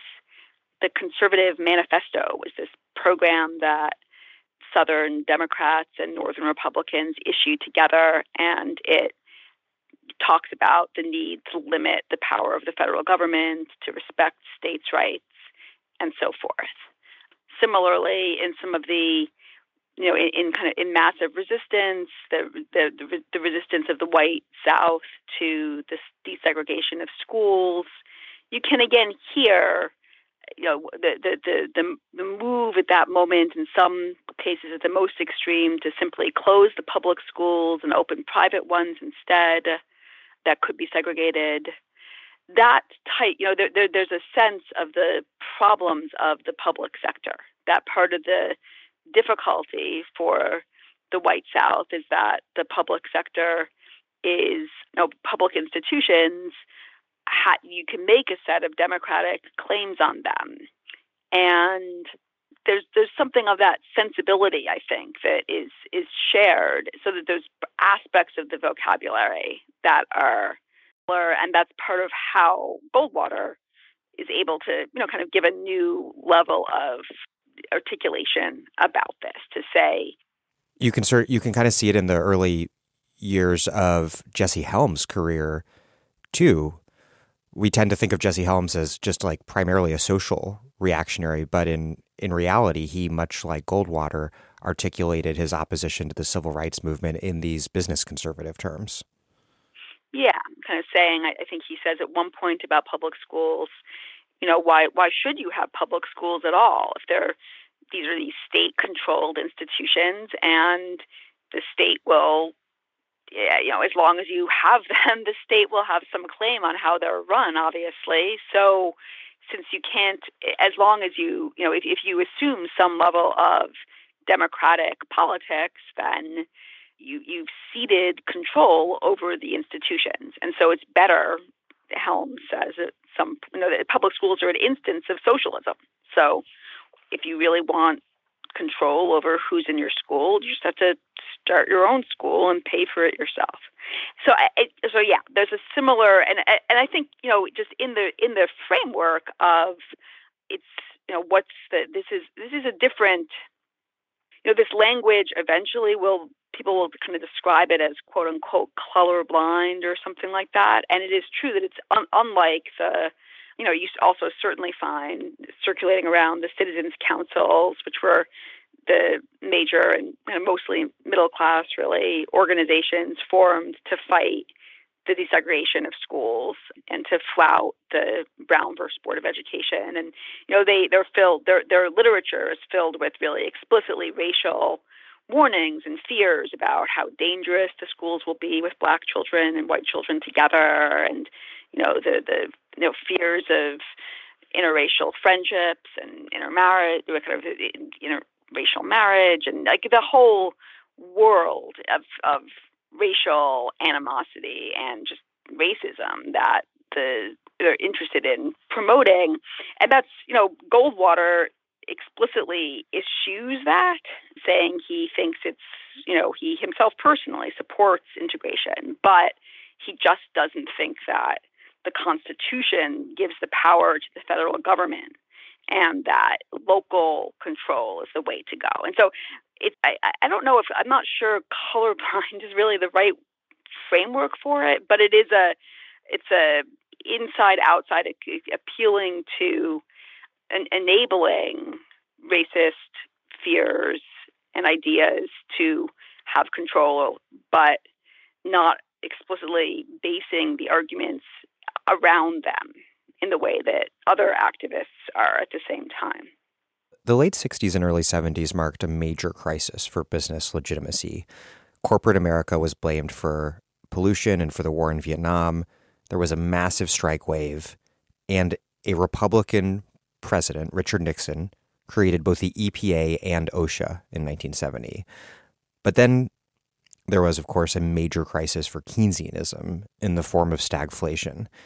How did business conservatives analyze their own legitimacy crisis? And then how did they resolve that crisis by exploiting the crisis that hit liberalism and Keynesianism?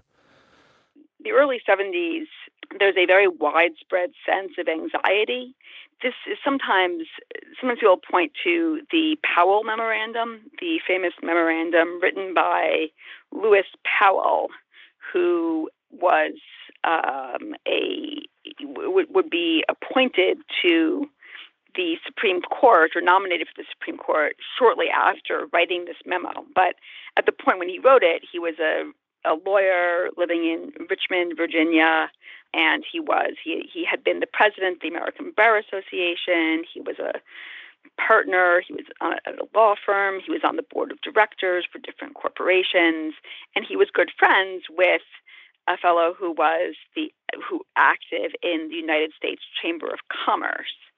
And his friend asked him to write a memo to describe what could be done to address what they both thought was an increasingly problematic political situation with the rising anti-war movement. Ralph Nader, they were obsessed with, and yes, unsafe at any speed. Yeah, the kind of the EPA and OSHA and the context in which they were. Again, they were worried, or they write in the memo about radical violence, but that's not really what's alarming. What is alarming instead to them are college students who say that they don't like capitalism, clergy people, and the academics, and a sense that a elite infrastructure has become skeptical and hostile to the free market. And this memo is called The Attack on the Free Enterprise System. And it is this Jeremiad about the danger that business confronts, that that individual freedom, not just profits, is at stake, and that business has to find ways to fight back, including organizing politically, trying to change minds again through different types of public relations and other campaigns, and then organizing through the courts. There's a great interest in using the courts, trying to organize separate institutions in academia. So there's a variety of suggestions about how to do this. And people sometimes look to the Powell Memorandum as like a blueprint or something like that. But I don't think that that's actually I think that the better way to look at it is that it is a crystallization of a strain of opinion that was much more widespread in the business community at that point. So what's interesting about it isn't just that like Powell wrote it and people went out and did it. I think if you look around in the writing from that time, you find this kind of statement and idea and sense of being under siege, everywhere. It's in lots of different quarterly report statements and letters to stockholders and different talks that business leaders give. And there's, again, like this new sense of trying to find some way to address the problem. And Ben Waterhouse has written about this very well, the kind of revitalization of the U.S. Chamber of Commerce, the formation of the Business Roundtable. These are new business organizations. I mean, Chamber of Commerce is old, but it gets a lot of new life, new energy, and dynamism during this era. The Business Roundtable is a new organization which is meant to represent only the very largest Fortune 500 companies and to direct them into politics. And all of it is meant to kind of give business people more confidence in intervening politically. And I think what you mentioned about Keynesianism is very important. I think, and this is, one thing that I think that Invisible Hands, as a book, it doesn't do enough of, is that there's a really intense shift in the context of the 70s, and that the economic slowdown and recession, the high inflation, the rising unemployment of that decade, and the difficulty that liberals have responding to it, it creates a really different context for these conservative ideas. And it is one in which they are much more able to take root and to gain a kind of popular following after all this time. And there's also, in the wake of the Powell Memo, which is not the instigator of all of this institution building, but is a signal moment, in it you also have the creation of the Heritage Foundation. Right, the creation of the Heritage Foundation, which, again, has a lot of the same ideas, only it is braiding in, and I think this is another interesting aspect of the 70s, that there's a much more forceful and explicit and successful effort to capitalize on cultural fears and anxieties and on the simmering backlash politics and braid it together with the advocacy for the free market. So it's kind of like an echo of what the spiritual mobilization people were doing, but where that was just trying to sort of graft some version of Hayek into the, into a vague Christianity. In the 70s, there really is a set of questions about the family, about sexuality, about gender, not to mention about race and racism and housing, schools. So there's a lot happening that the organizations like Heritage are trying to bring together the politics, the cultural, racial, sexual politics of the time, and link them to a broader anti-government mobilization. And the connection is more organic than it had been in the 1950s, and is, I think, also able to get more traction. You write, quote, "Although the religious right, as it became known, was always deeply moved by issues having to do with family and sexuality and had formed in part as a backlash against feminism and gay rights, its spokesmen often framed their political positions in anti-government language, which made it possible for them to form an alliance with business conservatives. And specifically, you write really fascinatingly, the nascent religious right used a fight against an IRS crackdown on racially segregated Christian schools to help find that organic basis for the free market right in church communities that spiritual mobilization never could." Yeah, this is in the late 1970s. And I should say I got interested in this partly because of working with some of the Falwell papers and Jerry Falwell's writings.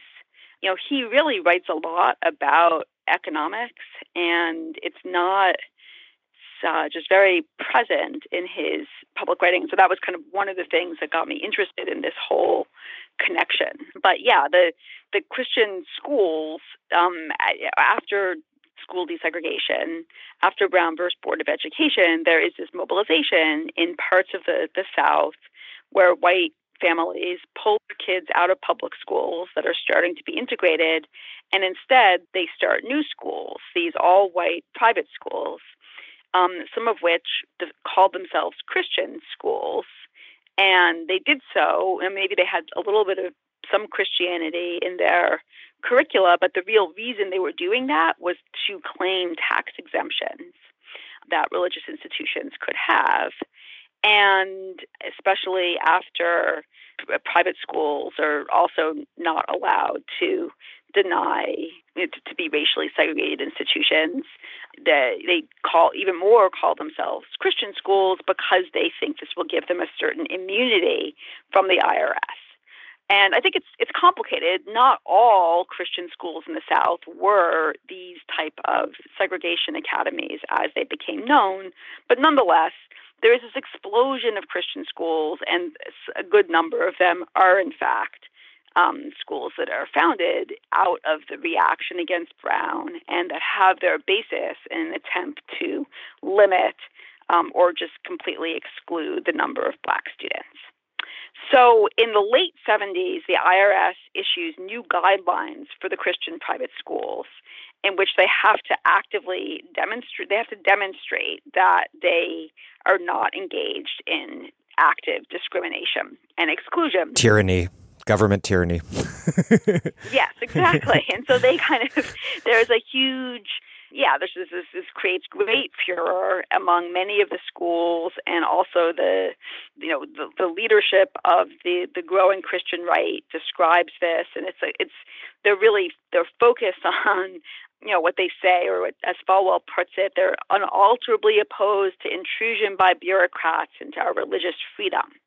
And there's a sense that of Christians being policed and monitored and so on and so forth. And so the whole I think it actually becomes this galvanizing issue but it was sort of a perfect issue for the business conservatives because it completely married, there's this question about regulation and government regulation and taxation. It just joined it entirely to children, schools, integration, and Christian prerogative. So I think this actually was a very important, we think often of abortion or the Equal Rights Amendment, all of which also had, these also brought in questions about the state pretty directly, but the IRS actually played this controversy played a really important role in helping to politicize Christians in the late 70s. In 1979, Jerry Van Andel, who co-founded Amway along with Richard DeVos, a family that's still very much with us today, Van Andel became chairman of the Chamber of Commerce. And Amway is such a fascinating example of the way that business conservatism became mass politics during this period. You write, quote, "Although Amway distributors did sell products, the company was really sustained by its ability to generate faith in an inspirational idea of entrepreneurship. Amway was much more than a simple direct marketing firm. It was an organization developed with missionary zeal to the very idea of free enterprise. The company sustained tremendous support for its goods and operations through large rallies attended by thousands of distributors, which doubled as celebrations of free enterprise and capitalism." This is sort of a leading question, but what was it about Amway, a firm frequently accused of being a multi-level marketing operation or pyramid scheme, that made it such a good vehicle for free market populism? Well, this actually touches on I think another question that maybe comes out of the end of Invisible Hands and sort of goes beyond the book ends in 1980, really, with Reagan's election. But there's a whole question of what's happened after that. And I think that the revival of both the idea and the reality of entrepreneurship and small business is actually quite important, and it's something else I wish that the Invisible Hands had dealt with more systematically. So with Amway, Amway is basically what Amway is doing is creating little entrepreneurs, or you're supposed to. When you sign up with Amway, you get these products. You're supposed to sell them to your family and friends, but you're also supposed to bring new people into the business, and then they too will take this on. And part of the way you get, the reason people describe it as a multi-level marketing scheme or a pyramid is that you get paid for bringing in new people. And so there's a question of, if that stopped, would the whole thing fall apart? And what is just really important about it is that it's kind of creating this grassroots of people who are redefining themselves as entrepreneurs and small business people. And so whatever else they might be doing in kind of quote unquote real life, or whatever their real job is, they start to invest themselves and their idea of who they are in this idea that they're going to become phenomenally wealthy as Amway distributors and as participants in this entrepreneurial venture. And I think that this, once you start to see yourself this way and you start to invest in your idea of yourself as an entrepreneur and a business person, it can start to shift your politics in a lot of ways too. That you begin to identify more with the free market, you start to get more resentful of collective institutions and the demands that they might place on you, and your identity, your political identity, begins to shift. And I actually think that Amway is one particular instance of this, but there are a lot of ways in which our political economy has moved in this direction since in the moment after 1980. And I think you can see this in a variety of different areas. I don't know if Doug Henwood's really wonderful work on the nature of the ruling class. She wrote about in a lengthy Jacobin article describing the importance of proprietary capitalism and the Koch family and other kind of privately held fortunes that have played a really outsized role in funding and financing libertarian ideas. Also some of Steve Fraser's work and Melinda Cooper on family capitalism. And I think these privately held fortunes where there's a priority on individual or family control of the enterprise and the entity. In certain ways, actually, the kind of venture capital echoes this too, that this emphasis on entrepreneurialism, the political power of the founders and investors over the company, kind of holding on to it before it becomes public and is subject to any regulation from outside, from the SEC even. So I think at all levels of the American economy, there is this shift that we start to see in the 1980s and afterwards towards ideas of entrepreneurship and towards the power of private corporations as opposed to publicly held firms. And it is interesting that these are actually, a lot of the kinds of companies that were most active in the free market movement in the 50s and 60s were also these smaller, mostly privately held companies, although there are differences as we've discussed. But it's just, anyway, Amway is a certain iteration of this. There's this kind of broader thing at work, I think, in terms of creating this material basis for the sort of an ideology rooted in the kind of entrepreneurialization of the self around, that comes about with asset appreciation oriented populism through debt fueled mass consumption, permanently rising housing prices, and really a precursor of sorts to today's crypto economy and its libertarian ideological underpinnings. Yeah, I think in some ways that there are many versions of this. The idea of the gig economy, overstated though it might be in some ways, but that you do have people who are thinking of themselves as sort of in business on their own. Certainly, the idea of at a much lower level, something like, or just ideas about day trading, using the stock market, even the identification with your 401k plan. There are a lot of ways in which the political economy has shifted so that there is an element of, all different kinds of people conceiving of themselves as entrepreneurs, and their main connection materially to the society is through their entrepreneurial endeavors.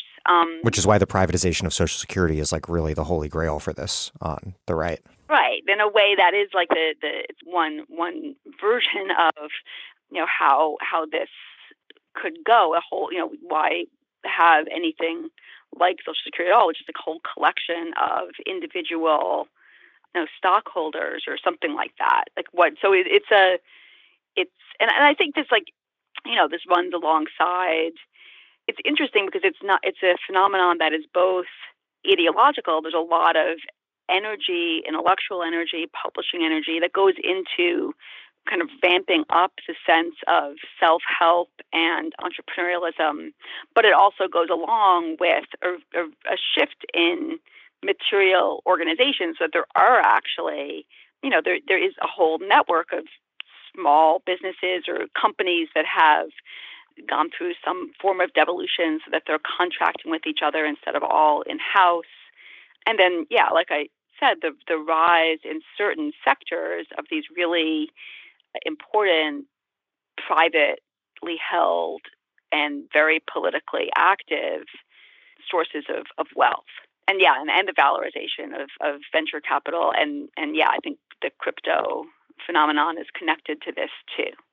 So in all these different areas, there's this shift in both the material and the intellectual culture. And out of that, it's like that's the substratum in which all of these ideas about the state infringing on you, about the stupidity and foolishness and banality and everything of these collective goods, that's the context in which those make intuitive sense. They stop just being kind of advancing a narrow agenda, and they're just the worldview that resonates.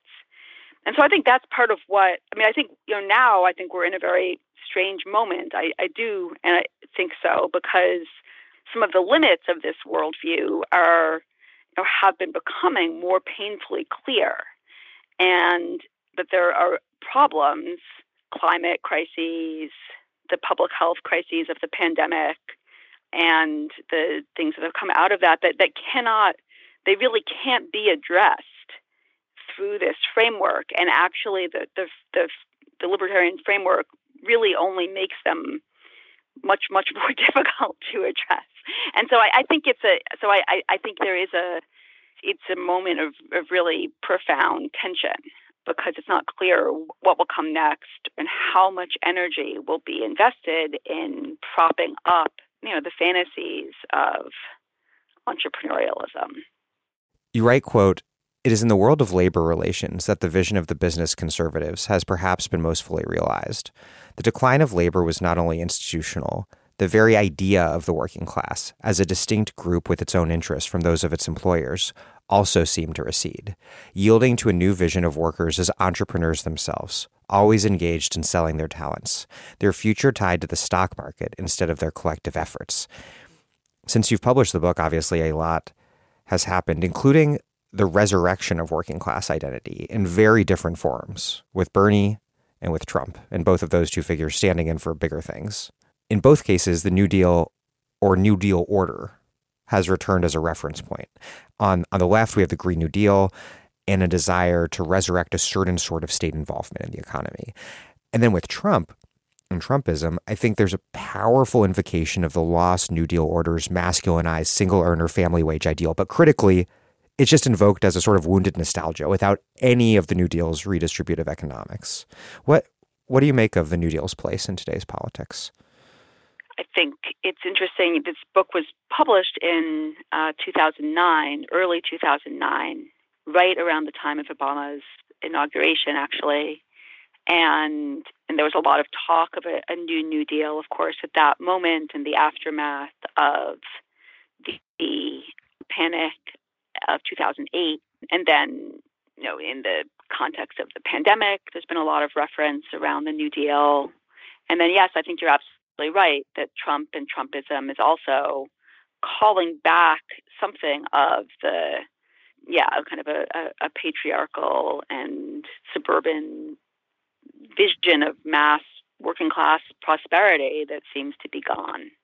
And there's not much analysis of where is it gone other than competition from immigrants or, in some cases, capital flight, but it's not fleshed out where did it go. But nonetheless, it's really calling on that. I think that in all of these cases, though, that there is maybe a little bit too much presentation of the New Deal as this unified thing, and as something that was the synthesis and bringing together of all of these different political strands. And there's not enough of a sense of the degree and the extent to which it was intensely contested, both at the time and afterward, and how something that looked like it might be quite secure and quite supreme actually, in any political moment, there are these different competing strands of ideas and mobilization and influence. And so I think that that's one problem of invoking the vision of the New Deal, is that it can make something appear to be more the product of consensus than it really was, either in the 30s or in the subsequent period. A lot has changed since the early aughts when you were writing the book, both in terms of the politics, which we've talked some about, and also the scholarship, which we discussed a little at the top of the show. What would you do differently if you wrote the book today? Well, I'm not sure I would do anything differently to this particular book, but I do think it's difficult it's hard to actually, it's kind of an entity unto itself. There are things that I feel critical of in it, but I don't know if I could actually do them any differently than they were done without it being a totally different book. But I do think that in Invisible Hands, it probably it doesn't address enough of the material basis of the American economy, and that it would have been good to do more to place the campaigns that these business activists were waging against the backdrop of the broader shifts in the material life of the country. And that this became especially clear in and around the 70s to me, or going back to it, is that it's a little bit, there's something you can't, one of the strengths of the book is that it shows the depth of these conservative institutions, of the American Enterprise Institute, of Heritage, of the roots of the free market ideas. I mean, the way that it shows those going back and not just kind of emerging up in the 1970s. So that's a strength of the book, is the linear quality that it has. But it's also a problem because it doesn't give enough sense of kind of what changed, or why did things change? How did they change in the 70s? And I think it would have been good to address more deeply deindustrialization, the extent to which the manufacturing companies that had been sort of the backbone of this mobilization felt challenged by competition from abroad in the 70s, the greater changes of the 70s and of that moment would have been good to find a way to develop more fully. And then second, I don't know exactly, I mean, I think that probably the most important development in the scholarship on the right since the Invisible Hands is the emergence of a much larger body of work on the far right and on the relationships between the racist, anti-Semitic, conspiratorial right and the more mainstream parts of the movement, and the way that they bleed into each other and do so on lots of different ways and dimensions. I think that in Invisible Hands, one of the things that I was really interested in was showing how all of these, one of the things the book is dealing with is how people who have economic power manage to translate that into political action. And so as a result, I was very interested in people who you can see have some kind of social and political power. And so people who were more at the margins were not really the subject of the book. But I think a lot of his recent scholarship has shown the importance of thinking about some of those figures and the relationships that they might have, and both the distance that they have and the relationship that they have to the mainstream right. And then finally, I think one point about Invisible Hands is that it kind of took shape. I think I had thought of it at first as being a bit more bipartisan than in some ways it turned out to be. And I think the influence of business organizing on the Democrats, the shifts in the Democratic Party during the 70s and afterward, the public-private partnerships and the reliance of the Democrats on those as well in the post-New Deal years, all of those are things that are touched on a bit in the book, but they aren't. There's been a lot of work on that aspect of political change as well since this book was written. I'll be talking to Lily Geismer soon about her new book on the New Democrats. Yeah, so Lily, her work is definitely one of those, and they're both the new book and also her first book, Don't Blame Us, about sort of New Democrats in Massachusetts. So thinking about, it's like the question, why did the country move to the right? You can think about that in terms of the insurgent power of the conservative movement, Or you can think about it in terms of the whole spectrum of politics and, the relationship between different strands of it and the changes in liberalism as well. And so I think that's another, Invisible Hands could not really have dealt with that without being a really different book than what it was. But I think that's both been a really important area of the scholarship. And and then also a lot of the work that's been done criticizing post-war liberalism and the rise of mass incarceration and the carceral state and the deep kind of implication of post-war liberals in building those institutions of repression and maintaining racial hierarchies. This too it's a different story than what Invisible Hands is doing, but I think it's just an incredibly important part of thinking about the political landscape. And if I were somehow writing a totally different book that covered the same ground, I would probably try to address some of these issues in it now if you started all over again. But I think, one of the interesting things about writing a book and being done with a book is that you're never really exactly done with it. It continues to be a living force inside of you that you're in conversation with long after it's technically finished and published and out in the world. And I think it's like a dialogue that goes on.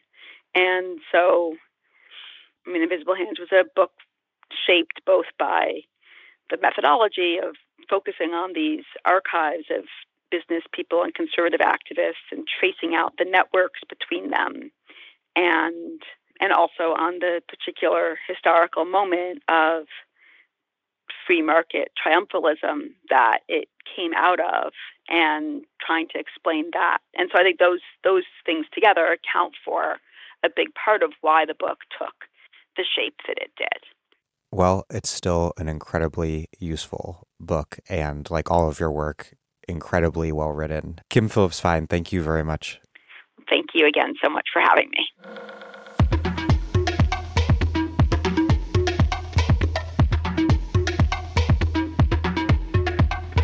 Kim Phillips-Fein is a professor at the Gallaudet School of Individualized Study and the History Department of the College of Arts and Sciences at New York University. She's the author of Fear City, New York's Fiscal Crisis and the Rise of Austerity Politics, and Invisible Hands, The Making of the Conservative Movement from the New Deal to Reagan. Thank you for listening to The Dig from Jacobin Magazine. As Marx once said, after noting that every demand for the most simple bourgeois financial reform, for the most ordinary liberalism, for the most commonplace republicanism, for the flattest democracy, is forthwith punished as an assault upon society and is branded as socialism. While other podcasts have only interpreted the world in various ways, our point is to change it. We're posting new episodes every week. The Dig was produced by Alex Lewis and recorded at WBRU in Providence. Music by Jeffrey Brodsky. Our communications coordinators are Tamuz Frankel and Gemma Sack. Our senior advisor is Thea Riofrancos. Check out our vast archives at thedigradio.com. Follow us on Twitter at thedigradio, and please find us wherever you get podcasts and subscribe. If it's on iTunes, please also leave us a nice review. Those reviews help introduce us to new listeners, but what it really and truly does that is you telling your friends about the podcast, why you listen to it, why they should listen to it, why you like it, why they might like it, etc. Please make propaganda for us, and do find us at patreon.com and make a monthly contribution to keep this podcast up and running strong. Even a few bucks a month is huge.